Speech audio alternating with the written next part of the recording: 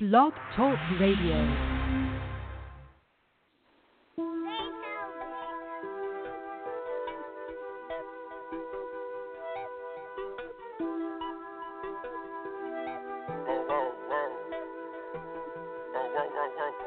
Gone in the sky over 20,000, I keep my Wi-Fi lit.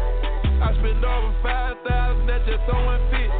I'm not going back no more when they ain't have shit. Pray I get a new connect, pray I get a brick. I leave a bitch in the cold, oh, I don't have pro no more. I left her sitting at the Lowe's, oh, cause she wasn't touching the toes, no. I'm on some rich nigga shit, it's all about rich nigga timing. Fully loaded whip, I'ma curb you kindness. I'm in Hermes drip, not in the store, you can't find it. I got stacks on me, and they won't fit in no wallet. I got Gucci socks on me and money in every pocket. I got Burberry seats, the color teriyaki. I'm on another wave, cut the head off the Porsche. Running with a pack of wolves, they know it's starting. VIP with AKs, very important. Always round with a gas torch, always round with a mask. Young nigga playing with a pinky ring, cost over 500 bags. Already know your home is singing, they about to get on wet. We'll do it live. Of course that is, unless you're not listening live. This is the Pro Wrestling Torch East Coast Cast. It is Wednesday, July 11th, 2018. I'm your host, Travis Bryant, and with me, per usual, or back after a young hiatus to celebrate the great country of America. Let's bring on our good pal, Cameron Hawkins. Cam, what's happening?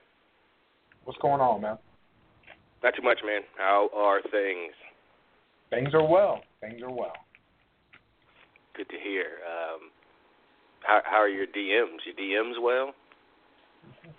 Man, I don't know what's going on lately. My DMs are popping right now. It's hot outside, man.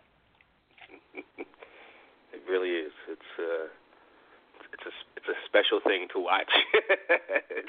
Put it that way. So we've got some stuff to talk about. We certainly had a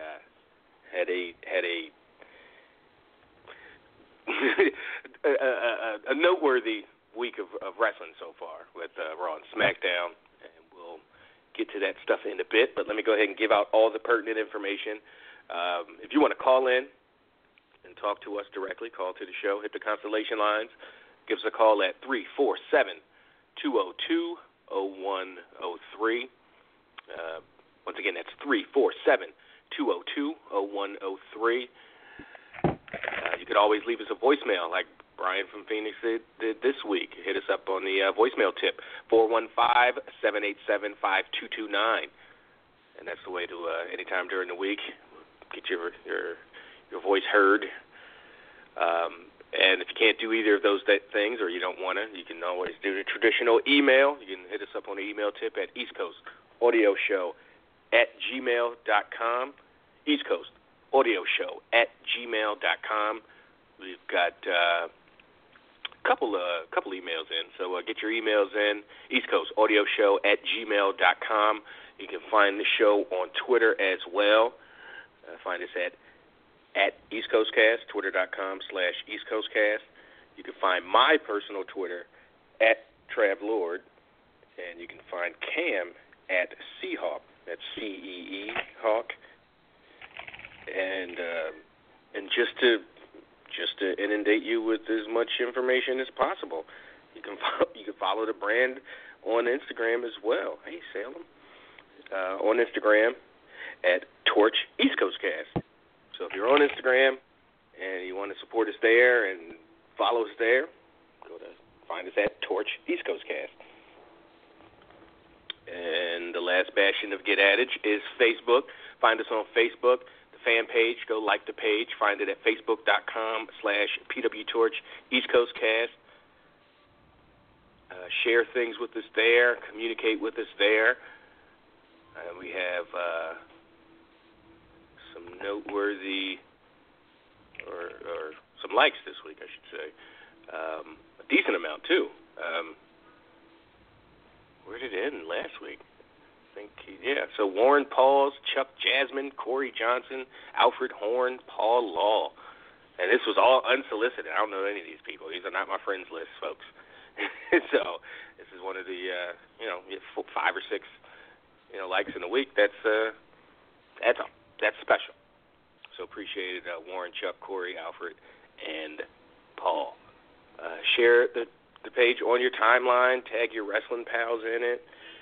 Spread the word that way. Get this thing growing bigger and bigger. Pause. So yeah, Cam, what's headlines, poll results?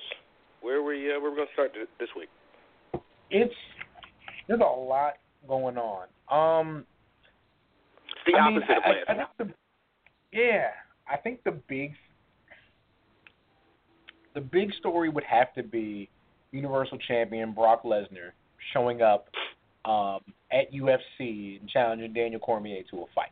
That's got to be the big thing, because it just, I feel like it made a lot of dominoes fall. Like, I don't think it's a coincidence that Brock Lesnar shows up on UFC as a Universal Champion who has not been on WWE TV for a while, and that going into a pay-per-view, we get the lowest rated Raw in forever. Like, I don't think these things are absolutely intertwined. Like, they are. Expand on it a little bit? Like, why I would just say that intertwined? There's a real contingent of people, and it's getting louder and louder, that don't. I quoted a guy and was making fun of him, but he was basically like, look, I'm not watching Raw because the person who's supposed to be the top guy on Raw, he has no interest in it and has no focus on it, and that turns me off as a fan, which I thought was ridiculous. And then he shows up in Cormier and all that stuff, right? Yeah, but it was after that, though. That's the thing. He didn't say that until he showed up. Okay, I got you. Yeah, so that was like a direct, response to it, and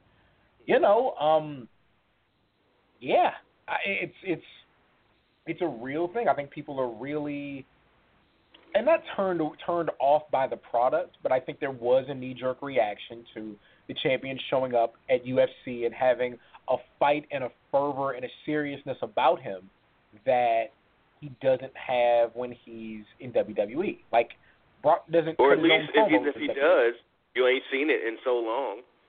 Mhm. So exactly. I think it did, directly affect that.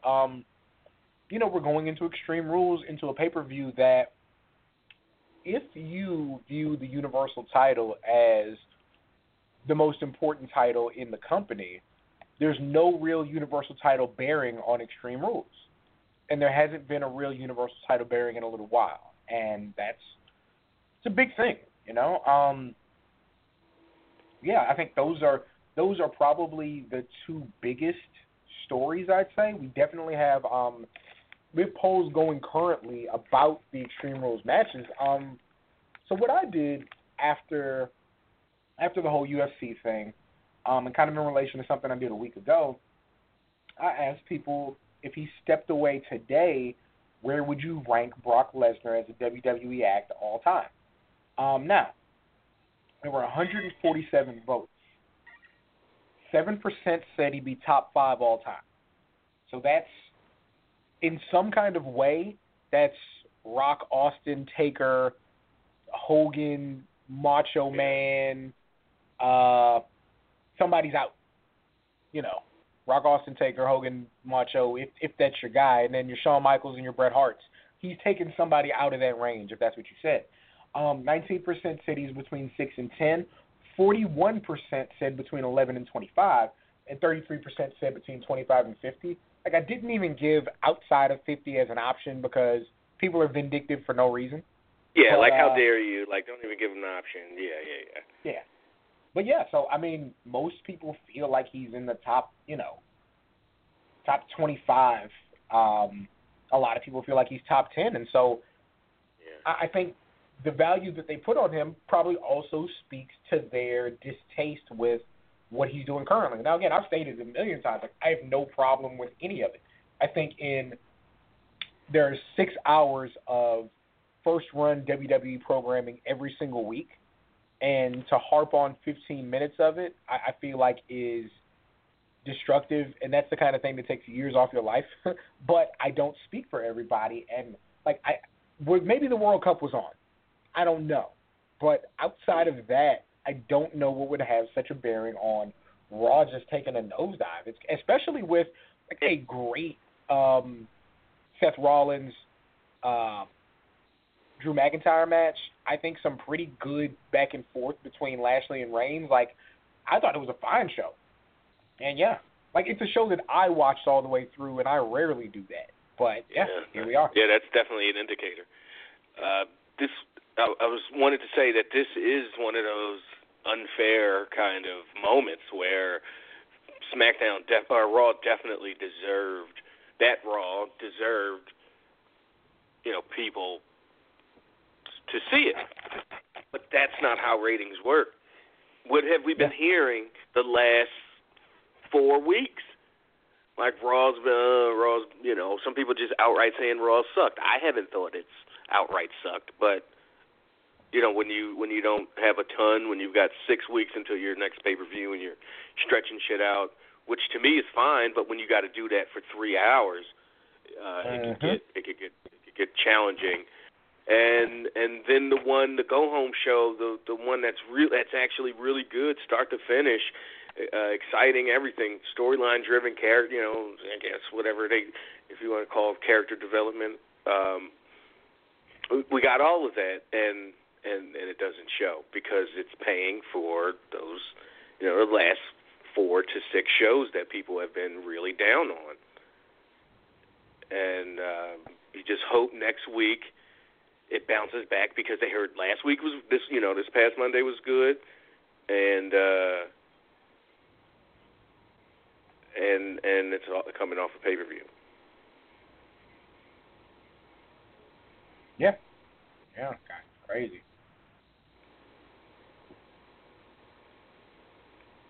So yeah, and that sucks for Lashley and Roman especially. I mean, I assume it's the first hour probably had the best number, or I assume the second hour probably did the best. So I mean, maybe people saw the replay and of what happened at the beginning, but didn't stick around for a really compelling main event. And the stuff they did throughout the show, none of it was bad at all. Forwarded something. You could say what you want about the Bayley Sasha stuff. It's really it wasn't anything, and it hasn't been anything the last 2 weeks. Just people sitting on the couch talking. So we're, I think, at the same place with that. So, but everything was moving forward. So sucks for those guys, but that's it's what happens. Yeah. Yep. So you want to run through the rest of these the other polls you set up, or how do you want to do that? We can kind of start to talk about amount of votes in all of them. Yeah, they're actually running through Extreme Rules. So if you're listening to this and you're on Twitter, definitely vote as we go along. So right now, we can kind of run through them quickly. Extreme Rules card, the tag team tables match. Right now, 86% say Sanity's going to win, to 14 for New Day. I would say Sanity too. Singles match, 86% Finn Balor, 14% Baron Corbin. Steel cage match, 81% Braun, 19% KO. Raw tag title match, 65% The Leaders of Worlds, 35% B Team. SmackDown tag title match is a pretty good one. 52% Bludgeon Brothers, 48% Team Hell No. U.S. title match, 79% Nakamura, 21% Jeff Hardy. Singles match, 52% Roman Reigns, 48% Bobby Lashley. Women's title match, this is interesting, 58% Asuka, 42% Carmella. Raw women's title match, 88% Alexa Bliss, 12% Nia Jax. IC title match, Iron Man match, 60% Dolph, 40% Seth. And WWE title match, 86% AJ, 14% Rusev. Yeah, so there are some that I think are just like kind of wishful. Like my vote for Asuka at 58% wants Asuka to win because it's at this point it's just it makes sense that it made sense months ago for Asuka to win or whoever's facing Carmella to beat her ass and take that title. But it just seems, James Ellsworth is back. It's just like, fuck, she's probably going to beat Asuka again. And we're just going to be sitting here bitching next week that Asuka had to put over Carmella again, probably again clean, or at least relatively. And then the other one with Finn Balor over Corbin, 86%. Like, yeah, I'd love that for that to be the case, and I voted for Finn Balor too. But is it a lock? Like, I don't think by any means is it a lock. So those are the two, and I think the Finn more than I don't know Asuka. That they're both, but they're the wishful votes. And then the close ones like Bobby Lashley and Roman in the tag match on SmackDown. That's I'm interested to see that in a few days where they end. Oh, and Shinsuke's definitely going to beat Jeff Hardy and be the most obnoxious U.S. champion, So I look very much forward to that. Yep. Yeah. Yep. So, yeah, go vote and get those numbers up if you don't mind. Willis on Twitter, Raw's been some shit since WrestleMania because people have been turned off ever since Backlash. Backlash, was that the walkout pay-per-view? When Roman versus Joe or some shit? Was that one? Yeah. Or, yeah. Hey, whatever, Willis. Willis immediately jumped on Twitter and said, don't blame Brock, blame Roman and Bobby Lashley. He finds a way to blame Roman every time. Every time. Yeah. All right, let's see who we got to talk to. Once again, hit us up on Constellation Line 347-202-0103. Let's open things up and let's go to Brooklyn and talk to Mike. Mike, what's going on? What up? Fellas, what's going on, man? Just laughing at y'all and fucking Will. Will is crazy. Will just don't fucking like that guy. He just don't like him. He just does not like him. I mean, like, this was his best. To me, this was his best fucking showing in shit. Monday, like, that really got me really, intrigued to see that fucking match come Sunday. They had to.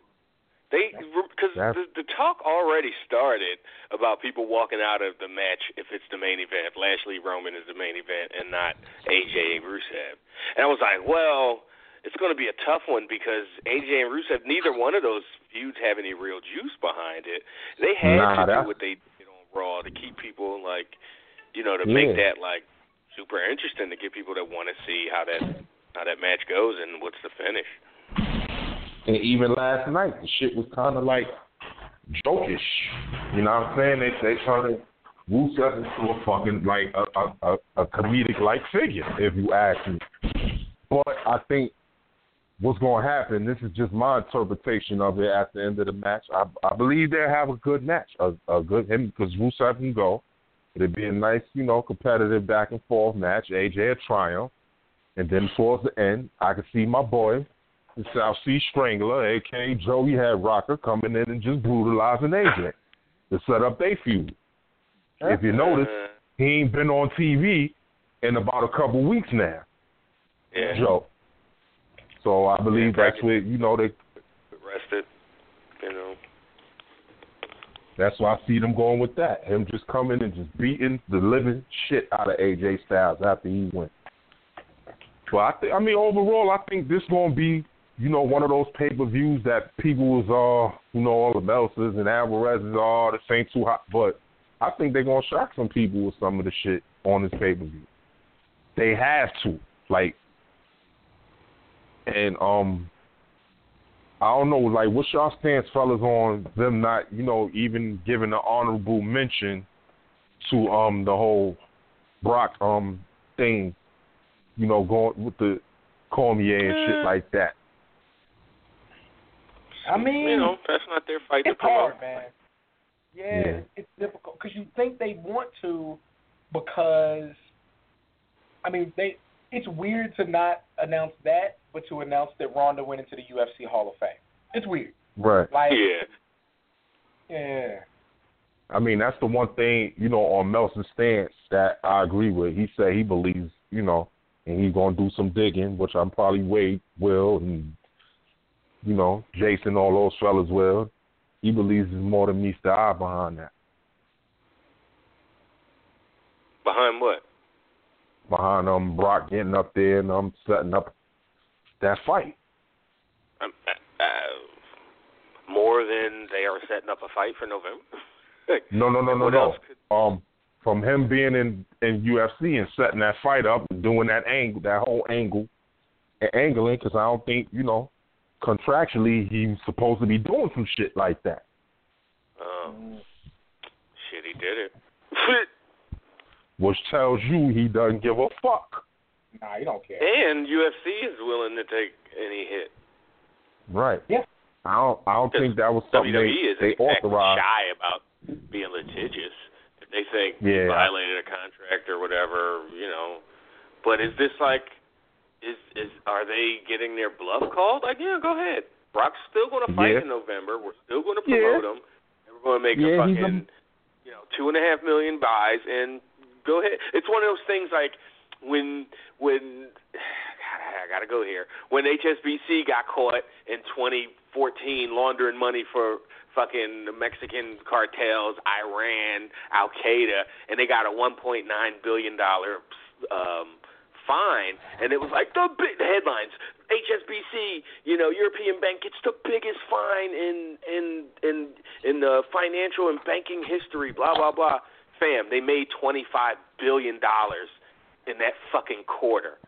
Why would 1.9 in a fine be any kind of, we're not going to do it again?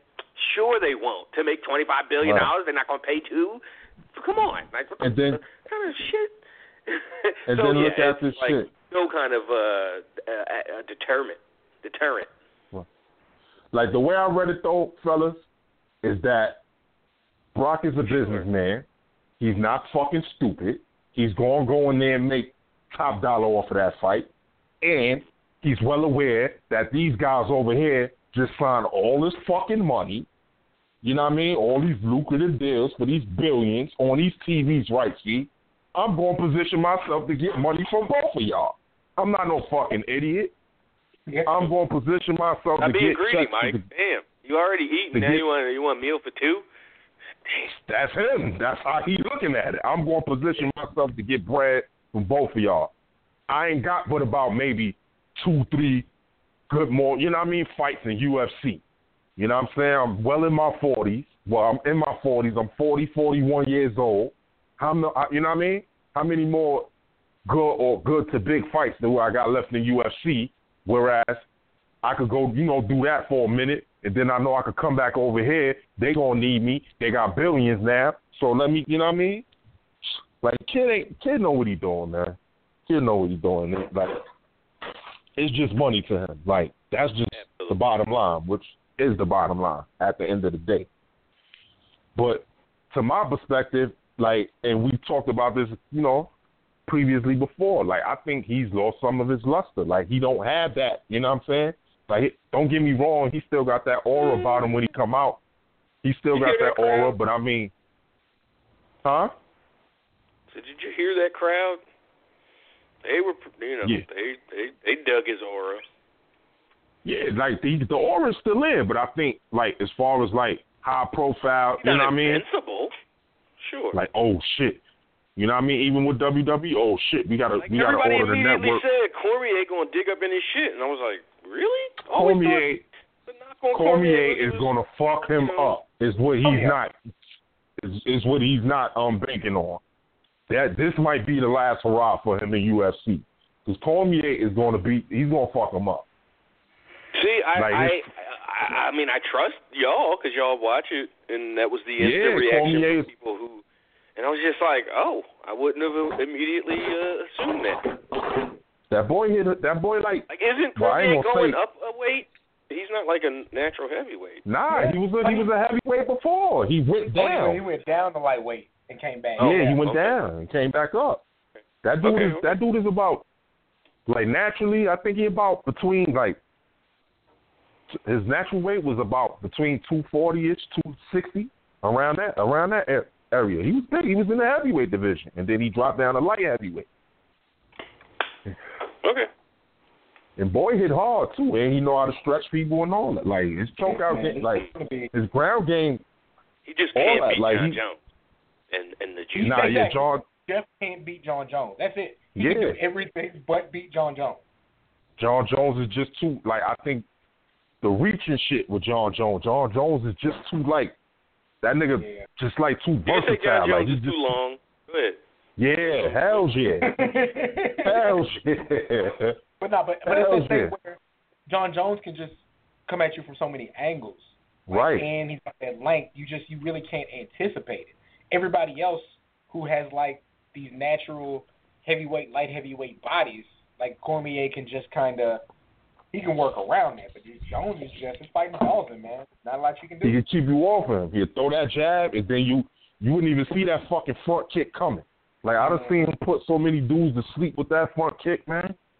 Like, he'll throw that jab to keep you up off of him, keep you up off him angle, and then, boom, that front kick will put you right the fuck to sleep. Whatever size he wear. I done seen it. He done did it to DC. Like, the first fight, like, he washed his surfboard. He washed DC. Like it wasn't even close. You know, the second fight they said he cheated or whatever the case may be. So they looking. I don't know, but he might. From what I was reading on, on the MMA shit, that he might. His legal team and them, they might beat that case. He might not even be sitting out that long. So it's like, let's try to get the most out of Brock. Didn't he take the belt from him, or wasn't he a champion? Nah, DC got that title. DC got both divisions. But John Jones had beat him. Even if he wins his litigation, they're not going to say, here's the title. Sorry. Nah, they'll give him a fight, but they ain't going to give him the title back. Right. Right. I mean, but if you look around, they have no more big draws. Like Stipe, like he destroyed Stipe in the first round. Nobody want to see that again. Fucking Conor, I don't know what the fuck's wrong with him. He just went crazy. He got all this fucking money and it just bugged him out. Like, I don't know. Like, where do you go from there? They said Dana White said some shit about the dude who everybody thought would have been the future of the heavyweight division, which is Francis Ngannou, that his last fight was dismal. It was poor. They was like, after he, caught his couple knockouts before Stipe, he started to get a big head. Like, he started to get too ahead of himself, and Stipe took his ass to school. He started to get a tad bit ahead of himself. As far as, like, thinking he was the guy and thinking he was, just ready. But, yeah, back to the wrestling tip. Like, I mean, it hadn't been showing up in the ratings, but I've been liking like Raw recent, like the past 2-3 weeks. I've been liking Raw. It ain't been showing up, but they've been giving us like both shows has been good. But I think SmackDown is just a notch, like a notch more cohesive than Raw because I guess it's a shorter show and the way things just weave and thread together. And another show that ain't getting its just due because it's been stigmatized or plagued for so fucking long is 205 Live. I mean, come on now. Like, boys, come on. Like, Buddy Murphy and Mustafa Ali had to have had one of the matches of the year. Yeah. Hands down. They're doing crazy stuff. They really are. Yeah, but how long have we been hearing that, though? I mean, we've been hearing similar sentiment. Oh, this was definitely a match of the, got to go out of your way to see this 205 Live match for the last 4 months.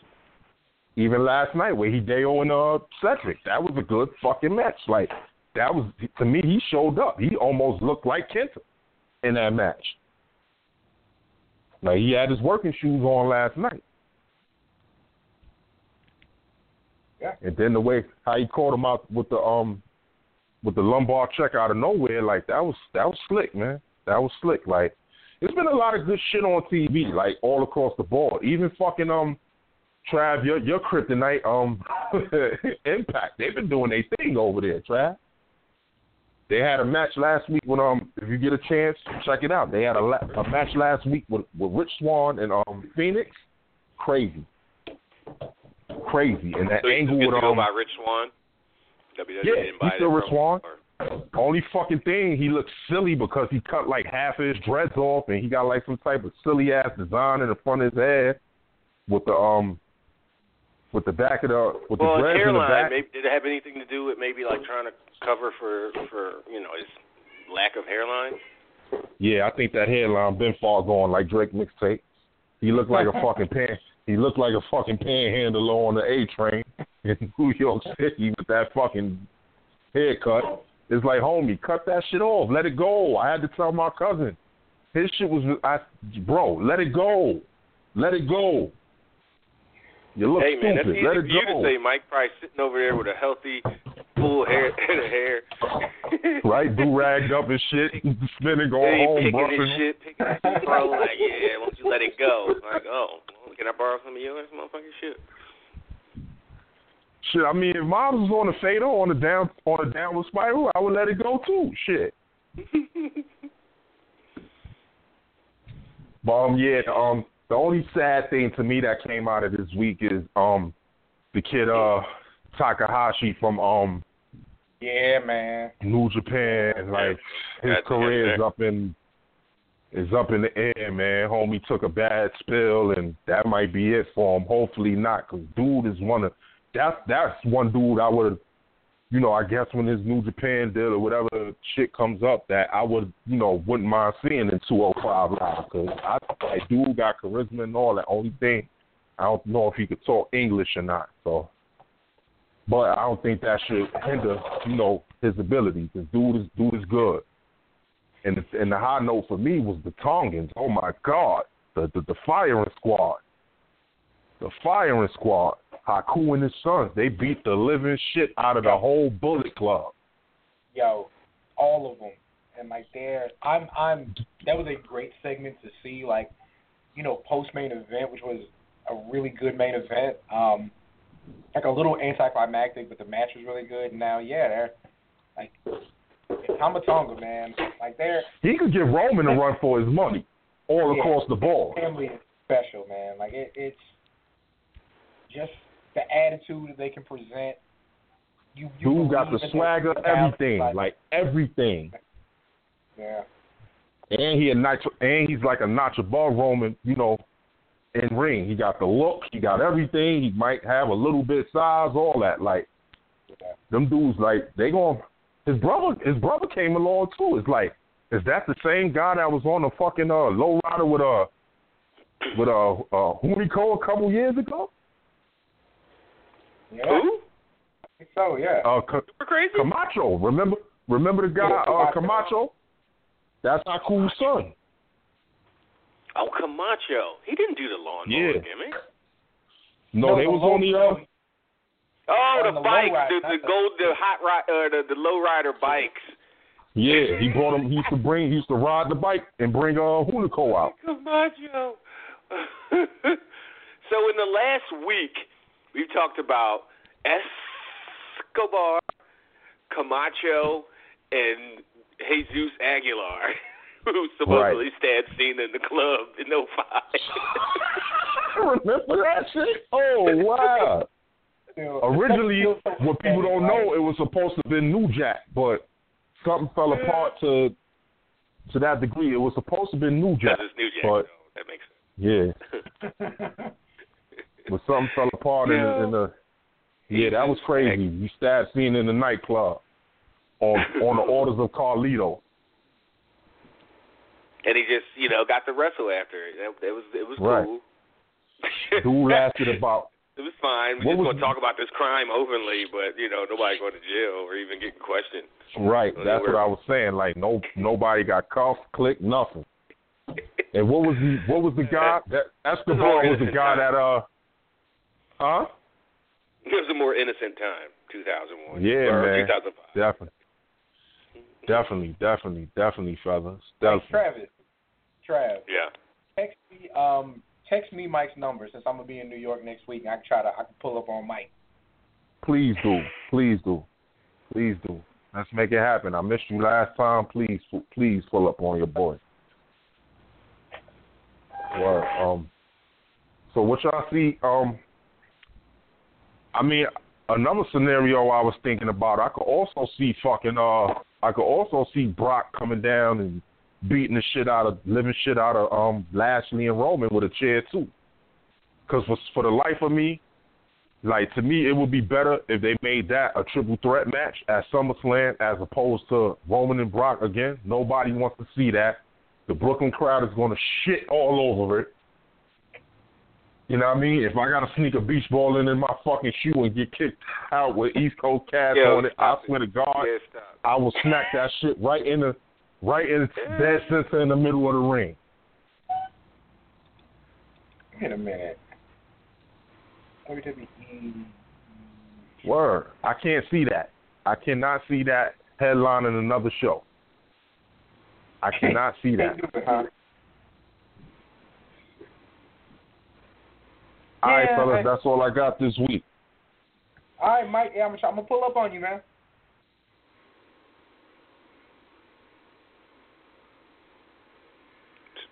You still there, Mike? I said he's gone. Yeah. I said see you, fellas. I meant see you. So, all right. So, if he did get cut off, I guess that was a perfect time, and I shot you that text. All right. And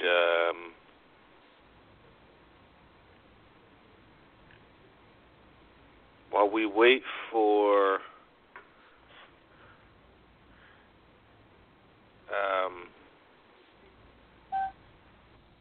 I don't see him. Oh, yeah, there he is. You know what? Let's before we talk to him, let's double the pleasure. No pause. Hello, everybody. This is Brian calling from Phoenix.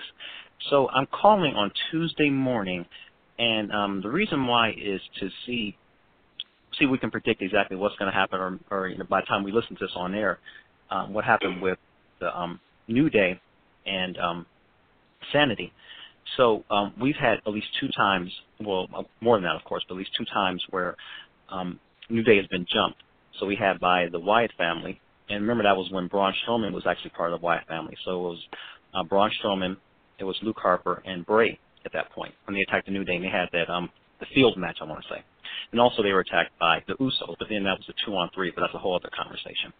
So with Sanity, is this going to be a point where New Day turns on the switch that a lot of us have talked about? Hey, first of all, I have no problem with them being comedy or do the comedy part as long as they continue doing their wrestling. And all 3 of them are doing really good as far as wrestling and talking. But this is going to be the point where they turn that switch and they go kind of, they have to meet crazy with crazy, so to speak. So again, I'm calling this before SmackDown to see exactly how they're going to answer to what happened with Sanity. So I'll be forward to listening to see what your reaction is to this voicemail and also exactly what happens with New Day and Sanity on SmackDown. Hope you guys have a really good day, and I will talk to you soon. Bye.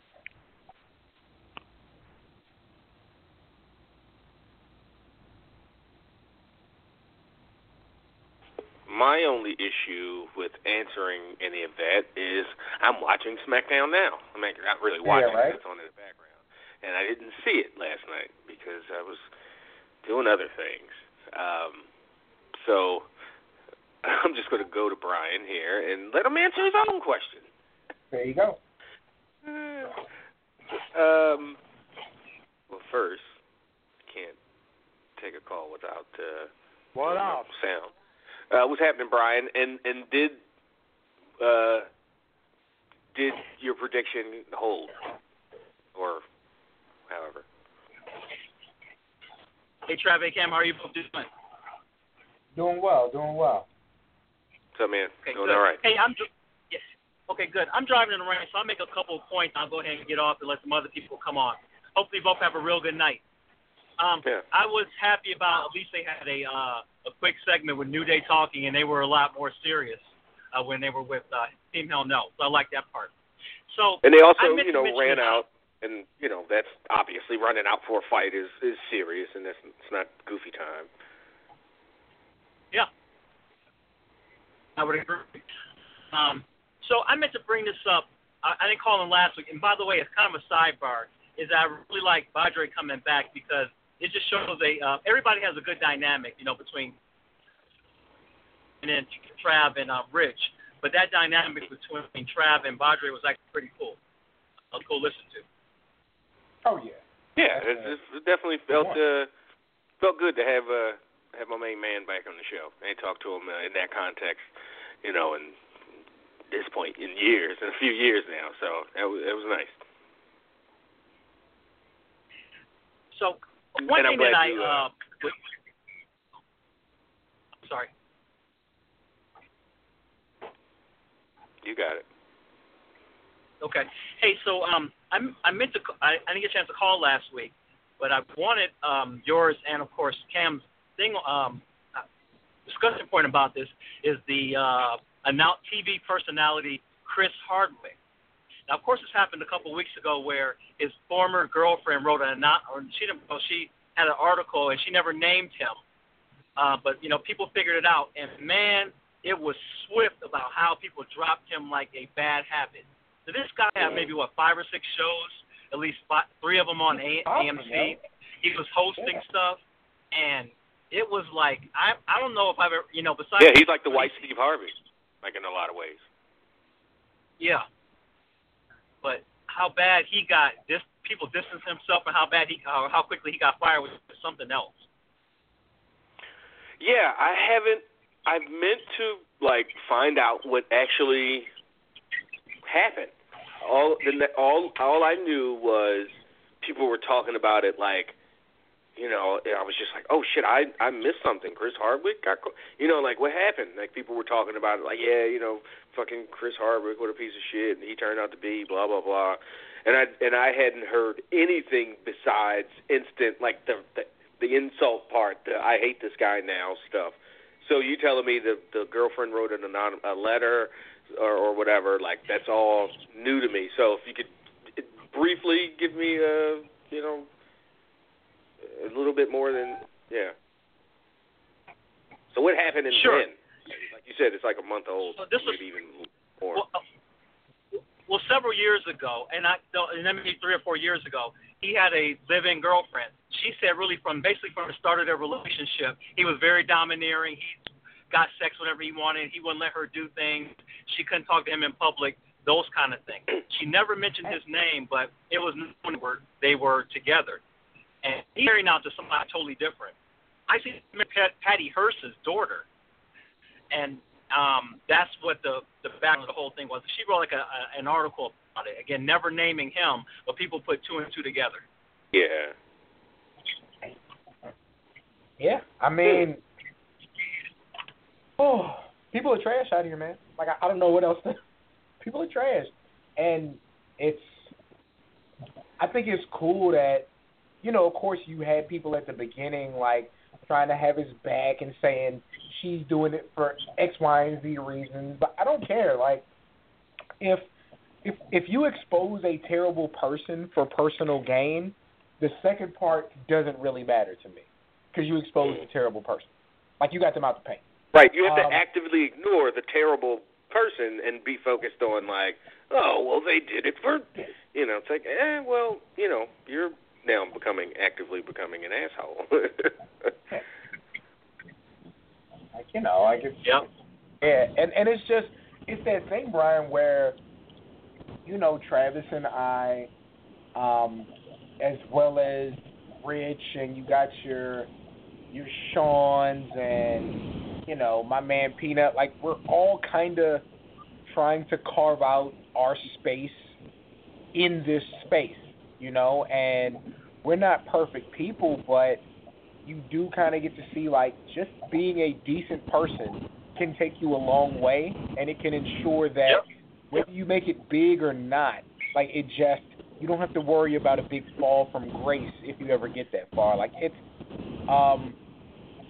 you know, you kind of got to push through a lot of people doing the same thing, but man, it can all go away fast if you're not careful. So, yeah, man, I mean, somebody else is going to get that spot. You know, hopefully they're better people.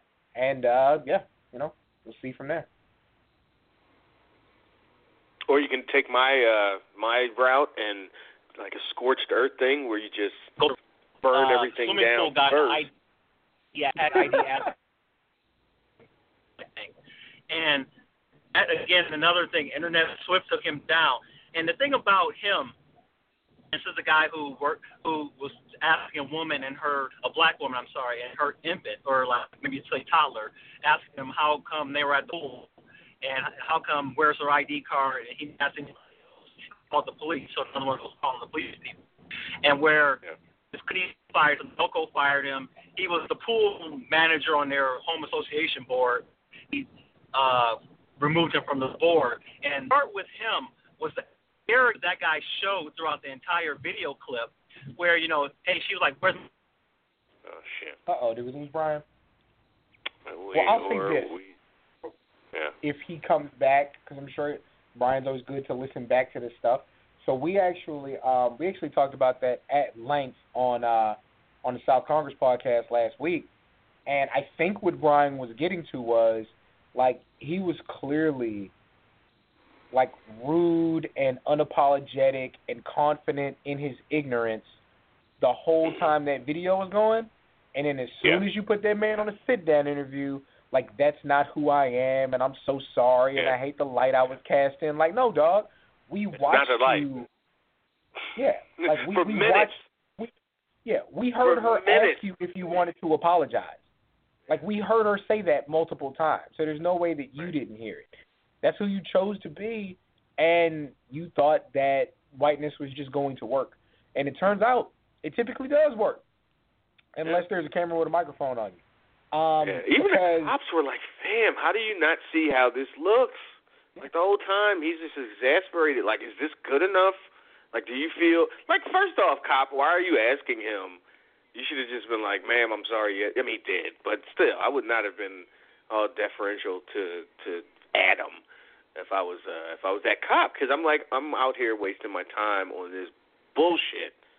And, you know, he's probably in a neighborhood or county or whatever where it's not, you know, bank robbery or, you know, friggin' assault happening around the corner. But you never know. And he could have just been doing administrative work. I don't fucking know. He didn't have to be doing that bullshit because Adam felt entitled to ruin this woman's day.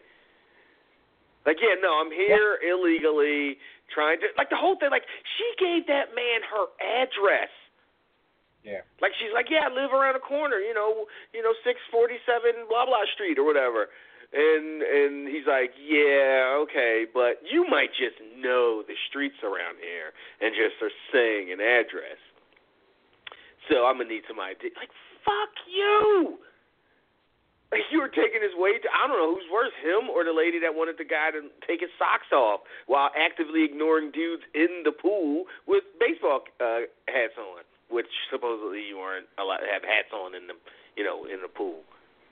Like, how you gonna mess with me about my socks? I'm over here enjoying my day. How do you feel, like, comfortable enough bothering somebody? Like, yeah, I know that's the rules, but maybe he's got them socks on for a reason. You know, even if it's just personal silly. Maybe he got fungus toes, you know, black or yellow toenails, or, you know, he's just not confident in his petty game. I don't fucking know. Why would I care about a man wearing socks at the pool? He's gonna clog up the drain. I had an issue 2 weeks ago. I was refereeing a kickball game, and there's a guy from one team who was berating a girl from the other team. Like, they're really getting into it, right? And while this is going on, were they what? Teammates. Were they on the same team? No, they're on different teams. So he's talking shit? Like, really getting, like, yeah. Like, not even about the game, like, about occupying each other's space and arguing. Like, it was just crazy.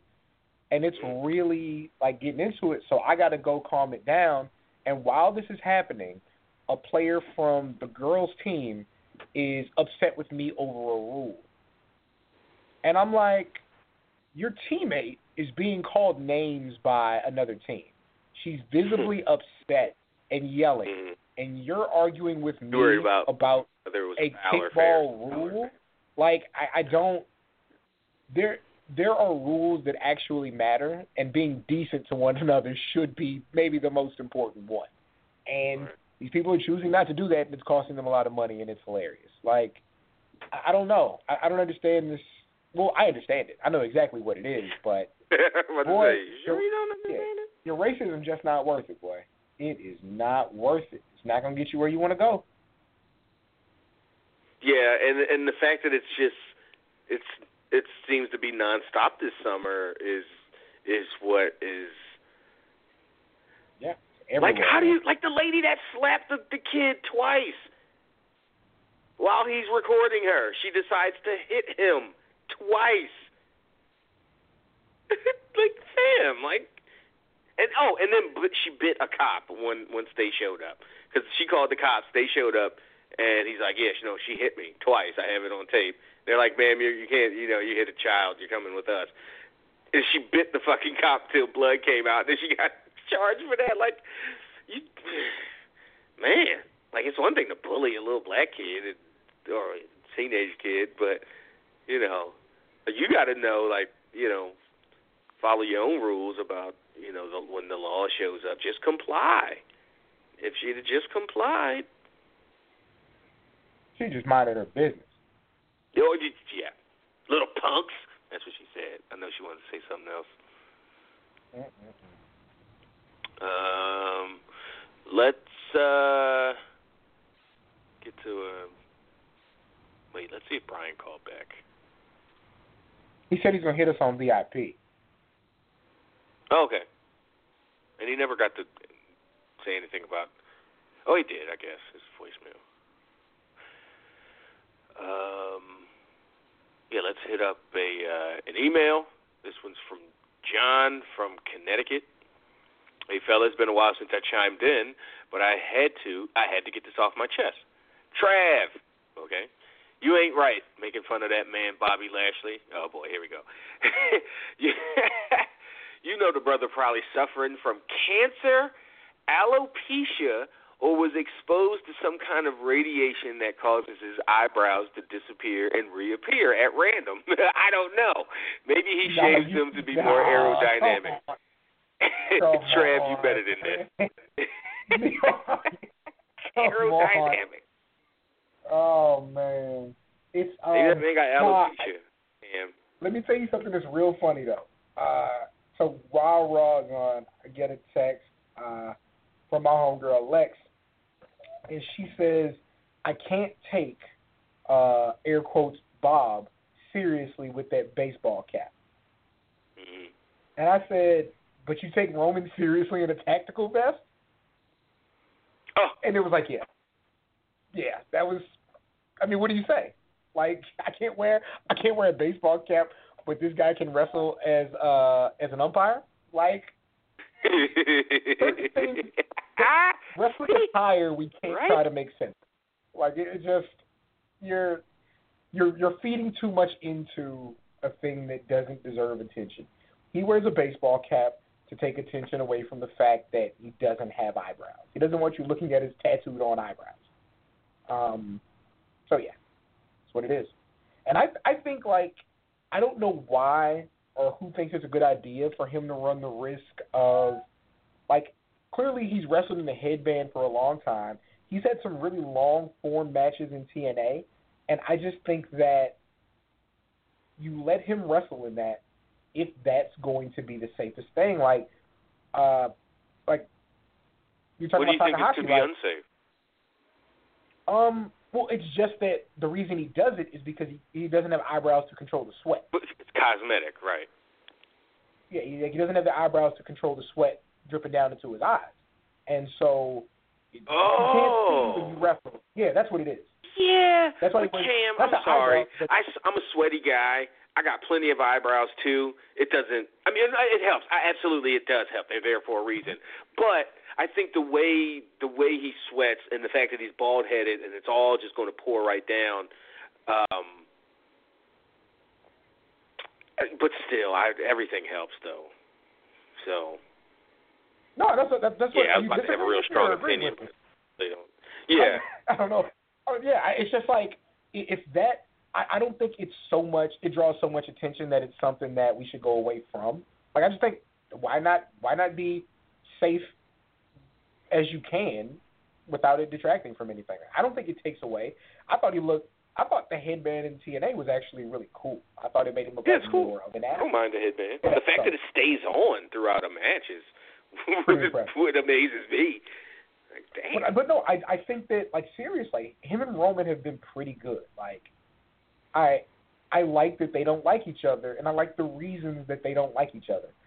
Even though I disagree with the propaganda of why you were gone for 10 years, like, they're not going to say, like, they can't say this environment was bad for my relationship because people are dicks. Like, they can't say that. But there's a reason that Roman Reigns' wife ate on the road, and she probably has her own job and her own life. But I bet most people would say, I don't want my wife in this environment for various reasons. You know what I mean? Like, and I understand you have to say something about that. But, like, failed MMA career is why you're here. Well, what if he just beat you up? Like, and then what? But that's better than. Yeah. I mean, I don't. I mean, people have failed MMA career. I mean, I don't think that's But I like that they. I like that they don't like each other, and it's for competitive reasons, though. I think I'm better than you at what you're supposed to be doing. I like that. That's cool, man. I think that's probably going to be a really good match. I hope it gets off the ground because there's 3 or 4 really, really good matches on that card. I hope they don't play Braun and KO too much for laughs. I could see that happening, but like there are some, like AJ, Rusev, you're pretty sure is going to be good.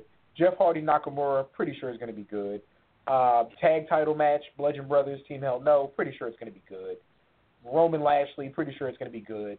I wish that this was a card that we could get an hour out of Seth and Dolph. I understand it's not built for that, but yeah, like there's some really good stuff. I hope it doesn't get shat on out the gate. All right, let's get one more non-VIP email in before we go back to the phone lines. Jabron chimes in from Vegas. Is this the first time since the early 2000s that WWE has had this much top talent on the main roster and top talent still to be called up from NXT? I'm not sure what the comparison in 2000 I think it's the first time. I think that he's right in that. Well, I mean, there definitely aren't the names because names are just different because these are guys who came either from big companies that already had a history. Like because there's a New Japan, there's enough top international talent that WWE just doesn't have access to. But as far as in-ring talent from an athletic standpoint, I don't know if you'll ever get as good as like 02, 03. Like, I don't know if it'll ever get as good as WrestleMania 19 or WrestleMania 20 in terms of the actual athletes that you have. But this is as close as it's ever been. And then when you look at Ricochet's not main roster, Adam Cole's not main roster, Aleister Black's not main roster, Johnny Gargano's not main roster, Ciampa's not main roster. To name 5 top talents, right? Exceptional. And you still got you still got your Velveteen sitting there. You still got EC3, who's in one match. EC3 made me a believer. Like you have guys out there. So yes, they in terms of who has the go, they've never been as close as they've been since 02, 03. And as far as who's in the pipe, if you bring those guys up right now, you really have a case of it being the most talented roster. Now, Travis, I'll say this. Somebody made a point, and forgive me for not remembering who said it on Twitter, but they basically said, I can't think of a time where there was more in-ring talent that had duller characters. And I don't blame the talent for that, but you might be right. You might be right. Yeah, because when you talked about 02, I was going to interject that it was the it was probably the peak for athleticism and veteran, swag, for lack of a better word. Yeah, like the ability to have power. like really good matches and put good matches together, and the psychology and all that. Like those two things. Like, not only did you have all this top talent, the Radical showing up and Jericho becoming, being a guy that for the previous 4 years was thought of as this really good up and comer, and then he's getting focused. Prodigies like Kurt Angle. Yeah, and Rey Mysterio a little bit after that, like crazy. A little later, yeah. And still your veteran presences like Undertaker and Triple H and Foley, Foley's still really wrestling until 2004, so in WWE. So I think that Venn diagram of athleticism, experience, veteran, that kind of thing, ring general, was at its peak. Now you get they're way better athletes, even the style change from 02 to 18 is certainly less radical than 85 to 02, that 18 years, So, but they're certainly way better athletes today, and they can do and are allowed to do much more, eye-popping athletic stuff. But that other part is lacking, like extremely, on a whole. You have Daniel Bryan, you have AJ Styles, you have Roman Reigns, Seth Rollins, and those are kind of, and Samoa Joe. Definitely no disrespect to Joe, and then I think after those names, though, I think you have to go down a tier. I think they're the guys on the very, very top, like Daniel Bryan and AJ Styles, are every bit whatever RVD and Booker T and Benoit and Guerrero were. Jeff Hardy. And I mean that in a very general sense. I'm not talking move for move, blow for blow, but like you don't have Rock Austin, Triple H. Like you don't. Yeah.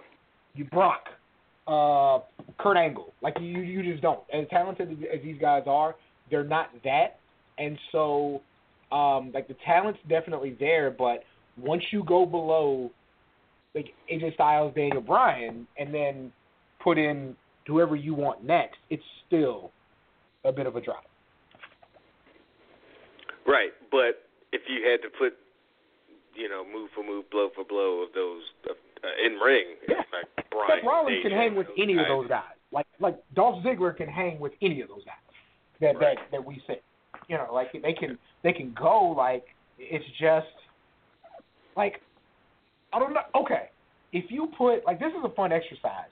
You can put the Usos and Sheamus and Cesaro in one of those multi-man tag title matches at Mania 19 or Mania 20, and they'll fare just fine. They absolutely will. So you can compare any of those 205. Mustafa Ali and Buddy Murphy can jump in the time machine and go on and put on an amazing match with Rey Mysterio at WrestleMania 19. Take Matt Hardy out of there, but do the names just you can't put them on a banner right now and have them sell.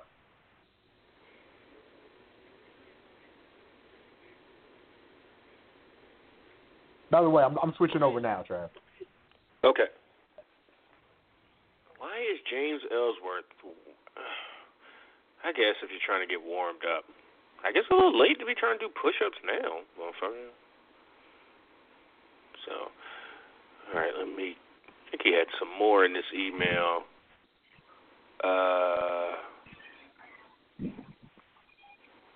To me, it seems like they have a hard time finding. Oh, it wasn't even finished with the damn sentence. This is the first time since early 2000 WWE's had so much top talent on the main roster and top talent still to be called up from NXT. I ask because it seems they're having a hard time finding the next guy to take John Cena's spot, or is that not possible in today's WWE to have one top guy given the fact that there's so much talent on the roster? Well, it's not because of the talent. It's because it's set up that way. Like, they would rather have an ensemble with the leader of that ensemble might be Roman Reigns, but it's still an ensemble. It's still, you still got 100 people on the roster, let's say. You're still focused, 20 of those got to draw you money.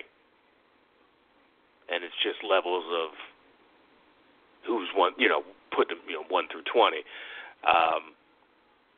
It's just not set up that way anymore, and because guys aren't allowed to break out. But certainly, if somebody does, if whether by accident or on purpose, if they'll push them, as they should. They'll push them as head and shoulders above everybody else because that's their formula. Let me ask you this: is anybody ever going to be? Is anybody ever going to be used? That's so general. I know. Do you see anybody on the roster right now who's going to be a bigger star in wrestling than Triple H was at his peak? So not Rock, not Austin, not Undertaker, but Triple H. So we're talking what? 2004 Triple H, right before Evolution, kind of Triple H. So what is that? WrestleMania 17, WrestleMania. Well, that was 01. 17 was 01. 18, that was Jericho, Triple H, Toronto. I think that's probably, it's where you go. Or maybe coming off the quad, babyface. Yeah. Jacket on jacket on jacket.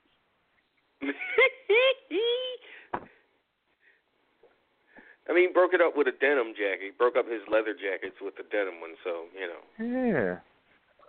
That's how you make weight. Wearing 8 jackets.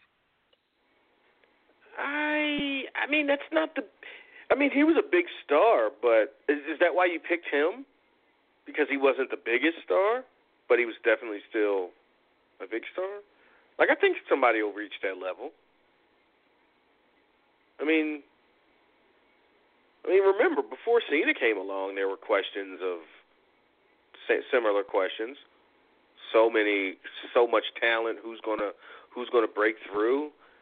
And at the time, Triple H dominated Raw, and it was one of those things where whoever's going to break through, it has to be on SmackDown. And lo and behold, the guy that breaks through was on SmackDown because away from Triple H. Yeah. So if you want to put Roman Reigns for different reasons, but in that Triple H role today, not answering your question about anybody reaching that level, but just the guy that takes up all the oxygen and all the, you would think the breakout would have to happen on SmackDown. And come, 2019 and SmackDown's on Fox, I think that's probably the time to start looking for it. To start looking for that guy, whether it's Velveteen at that time if he's called up, or somebody that's already on the roster. Yeah, I think Gargano is I made the mistake of thinking that Gargano was interchangeable with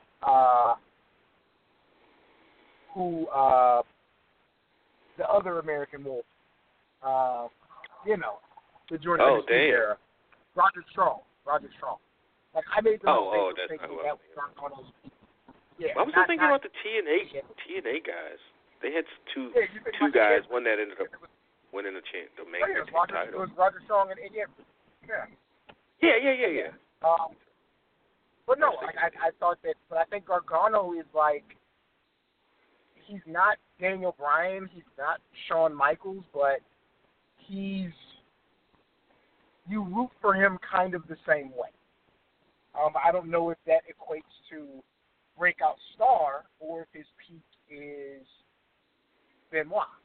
You know what I mean? Like, that's why it's hard to gauge. I don't know if you can ever have a thing like Undertaker, and Aleister Black, for as good as he is not that size, doesn't wrestle that style. Like, I don't know if he fits the bill. And also, it's not 1990, and it's not as easy to like spook people into. Exactly. Like, you can't sell that. Can't sell that the same way. Like, so there's pitfalls. Like, now, here's where we're being unfair, though. Like, could Ronda? Well, not we're being unfair, but we're just not talking about it. Could Ronda Rousey be bigger than Triple H? Yeah. Hell yeah. But I don't know. Like, could Bianca Belair be this big-time wrestling star? Yeah. Like, these are things. Like, I just don't know. The way that things are presented now, it's like you said, Travis, it's more about the brand, and somebody can break out, but they're going to not only have to break out, but they're going to have to jump over the 6 hurdles that you have to break out. Like, Rusev had a title match that he probably should have had 8 months ago. You know, like, it's just what it is. So, to be a cog in the machine, even if you're a really, really shiny cog, is still being a cog in the machine, and it's hard to break loose. It's very difficult. I just like you. Like, I have a lot of. What? I hope. No way. Like, you know what's crazy? So I showed. You're being really emotional right now. Hold up. Hold up, Cam. I'm not. Oh, you got it. You got it. I'm not paying attention to anything because Drake posted a video of. What the fuck? Enzo Amore gave Tanahashi 6'9" a fucking RKO. Yeah, I saw that earlier. My brother said he's finally done with Enzo. Like, this was the Enzo straw for my brother. Milan was an Enzo fan? Yeah, he's got bad taste. So, sheesh. Okay, so I showed Peanut Ricochet and Velveteen, right? And, like, he's like, okay, like, they're good. Like, I get it. I see what you're saying. Then he was like, yo, there's no way Ricochet's body's going to hold up long enough for him to be a main roster star. And I'm like, it's hard to refute that because you said it could be over tomorrow or he could last forever. But I say that to say this. Peanut, doing his best to be a skeptic, sees Ricochet hit that 630 and the whole conversation changes. Like, yeah, but should have reinforced this point, though. Well, no, but that's the thing, though. Even if you're a skeptic and exactly what you say is going to happen, you have to appreciate what it is you're seeing. And if it takes you out of the moment like that, it's a good sign for that athlete. Now, when I see him do that flip outside of the ring in wrestling boots onto a steel walkway, I'm like, wow, you're going to have knees for another 2 months. But, like, if they let Ricochet be Ricochet on the main roster, how high can he go? You know, so it's a lot to think about, a lot to consider. Like, yeah, I don't know.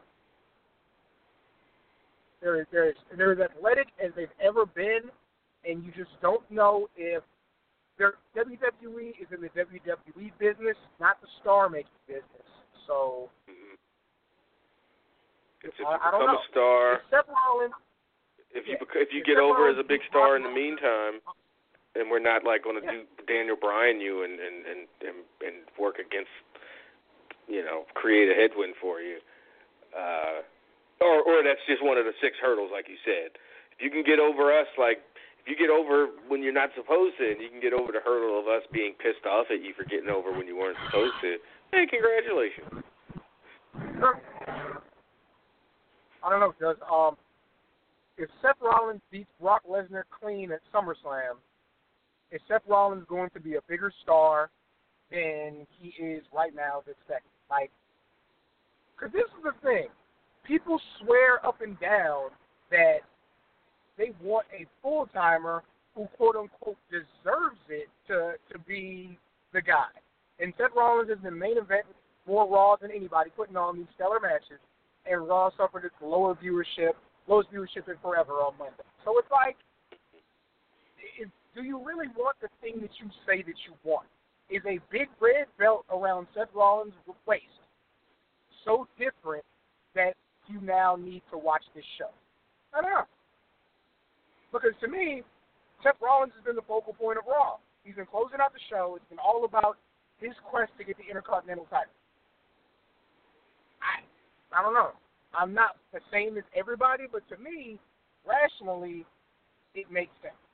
And the viewership is not reflecting it. Also, before I gotta go, Sasha Bailey thing is so dumb. Congrats on them for maybe getting a few nights off to rest up their bodies, but it is stupid.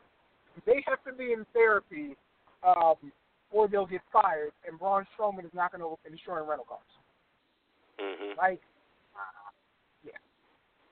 Okay. Yeah, it's like Stephanie. It's like Stephanie slapping slapping the wrestlers and stuff on air, and after like the segment where she talks about how she's a corporate this, and she was at the meeting and she met Sujin J. Coleman, and we're like, come on, you can't, like, we all get how a lot of his work and with some kind of corporate structure, and the boss or employees can't slap each other around. Like, that's just not how it works on TV, or on camera with all the evidence. Like, that's, yeah. So, yeah, good point.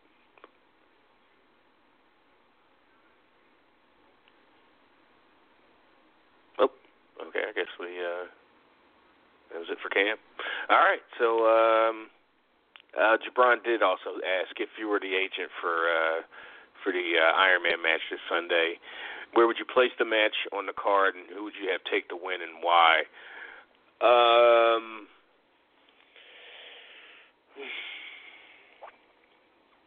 I mean, I wouldn't be mad if this was the actual main event of the show, like even over AJ Rusev, because again, it's Rusev, and the way they got there, it's just not the best, whatever.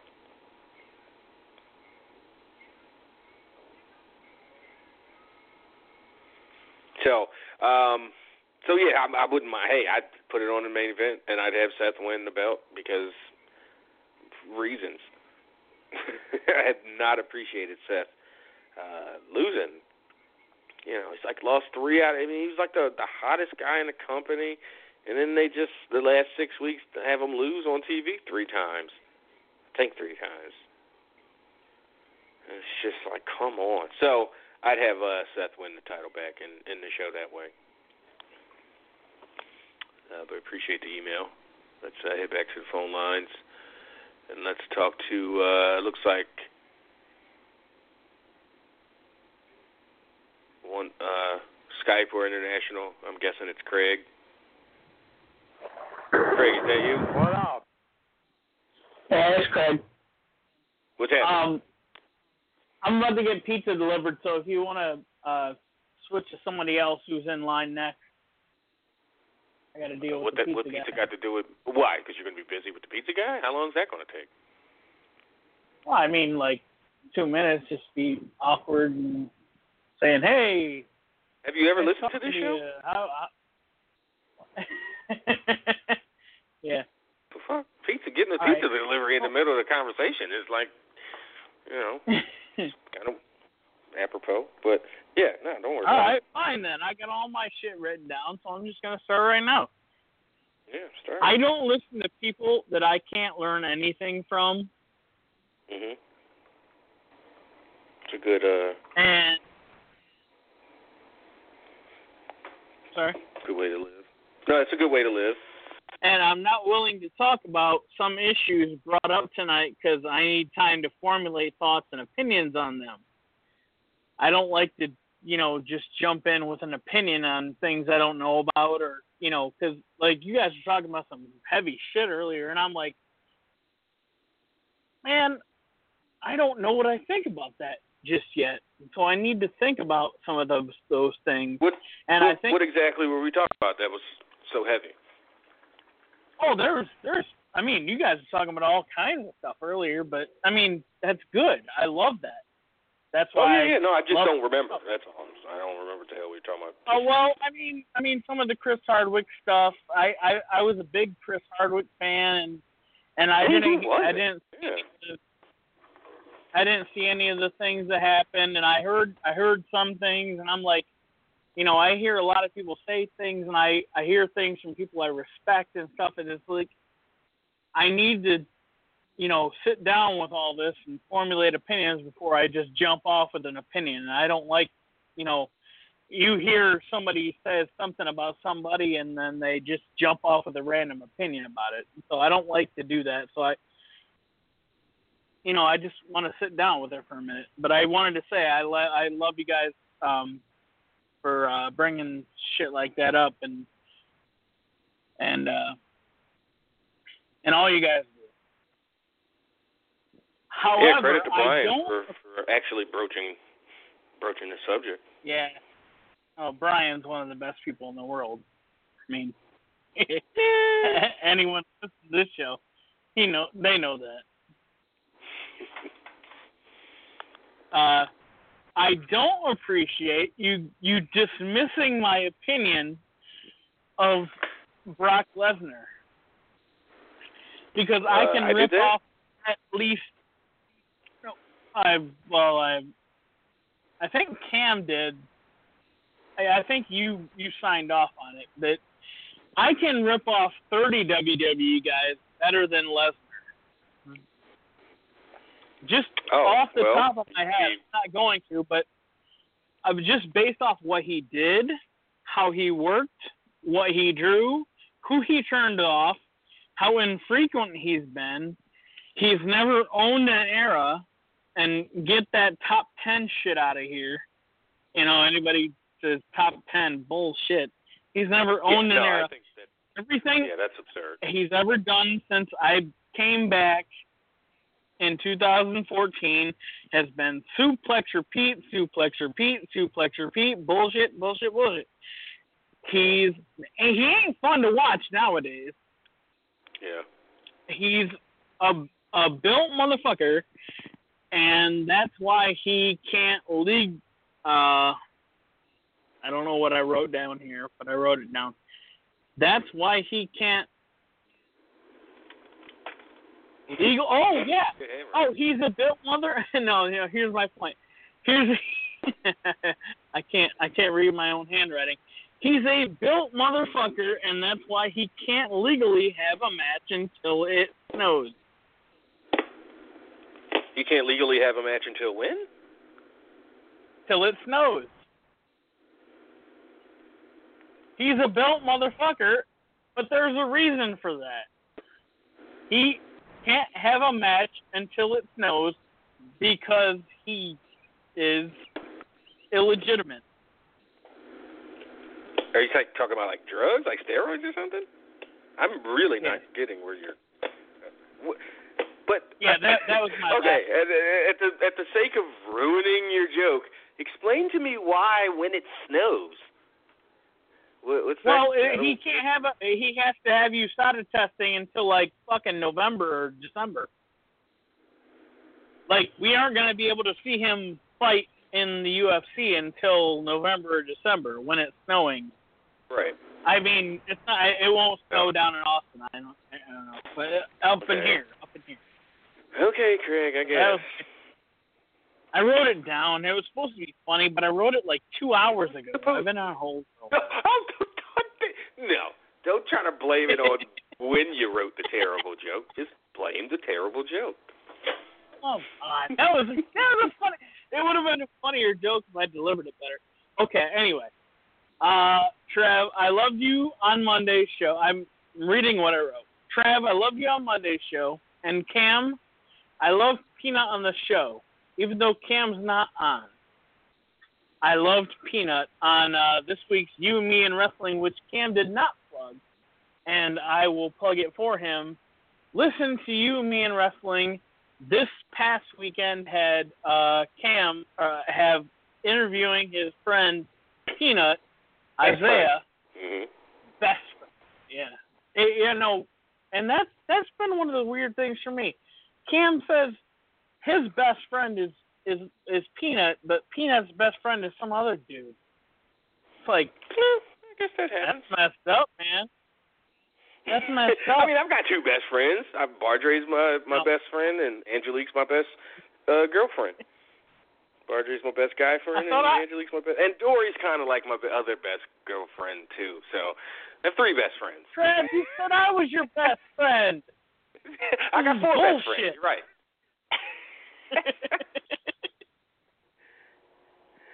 All right. I'm friggin' storming through this list here. My piece I ain't even here. All right. It was hard watching Raw and SmackDown this week after how great New Japan was last week. Did you get to watch that show? Nope. The G1 special? You didn't watch it at all? No. What the fuck? I'm gonna be like, oh, you know what? Actually, I forgot. I did watch it. No, I didn't watch it. You did or did not watch it? I did not, Craig. I did not see the fucking show. Okay, what? You said like 8 different things in the last 30 seconds. Okay, well, it was really good. And I'm not talking about the action. I'm talking about the storylines. The storylines are really good. The action, it was kind of like, and there was a lot of things that I saw in the action that was, and obviously, because the dude broke his fucking neck. Yeah. Freaking neck. And I'm like, man, and that was one of my favorite guys. And then, like, a lot of that stuff, you know, they do too much, you know what I'm saying? And so, but the storylines are really good. And they build these storylines. And they're throughout the whole G1, they have, like, have you ever watched the G1 events or whatever the hell? You know, like they'll have G1 seen, like, starts like Wrestle next Kingdom or this weekend. I've never seen G1, so you never but I've watched Wrestle Kingdom. Okay, G1, in the G1 they have like the G1 matches, like the tournament matches, and they always have their little things. But then they have tag matches beforehand, before the G1, with the guys that are on the other side of the bracket. So, like, everybody's always wrestling, but it's just these guys are in the tournament on this side, and these guys are in the tag matches on the other side. And the tag matches, like, work into the actual, like, they try to build the drama in the other matches. And so it's really cool. Anyway, I think this G1 is going to be really cool. The NJPW is really good with storylines. But, like, knowing that that's coming up and watching Raw and SmackDown this week, I was like, man,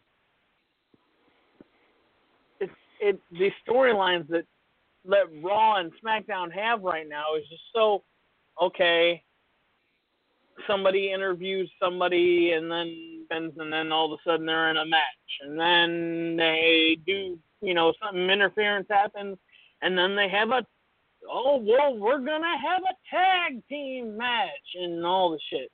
And it's just so it's so mundane. I understand why people are, like, turned off by it. But I really think that this week's Extreme Rules pay-per-view is going to be really good, because I voted on all Cam's pools, and I had a hard time being like, oh man, I don't know who's gonna win this match. Oh, I don't know who's gonna win this match. Like I think a lot of those matches are up in the air. So yeah, I think it could be good. Ups. You know, Lashley and Roman, the biggest because of how that story's gotten pushed. I think a lot of them but Asuka and Carmella, it's awesome. like who knows what they'll do there. Yeah. What are you certain about? What are you most like? Oh shit! What's the one thing we used to do back in the day? Confidence pools. We need to do that for East Coast cast, man. We need to have like confidence pools. We got confidence picks when you have to rank it from 10 to 1, or like however many matches there are this at the Extreme Rules.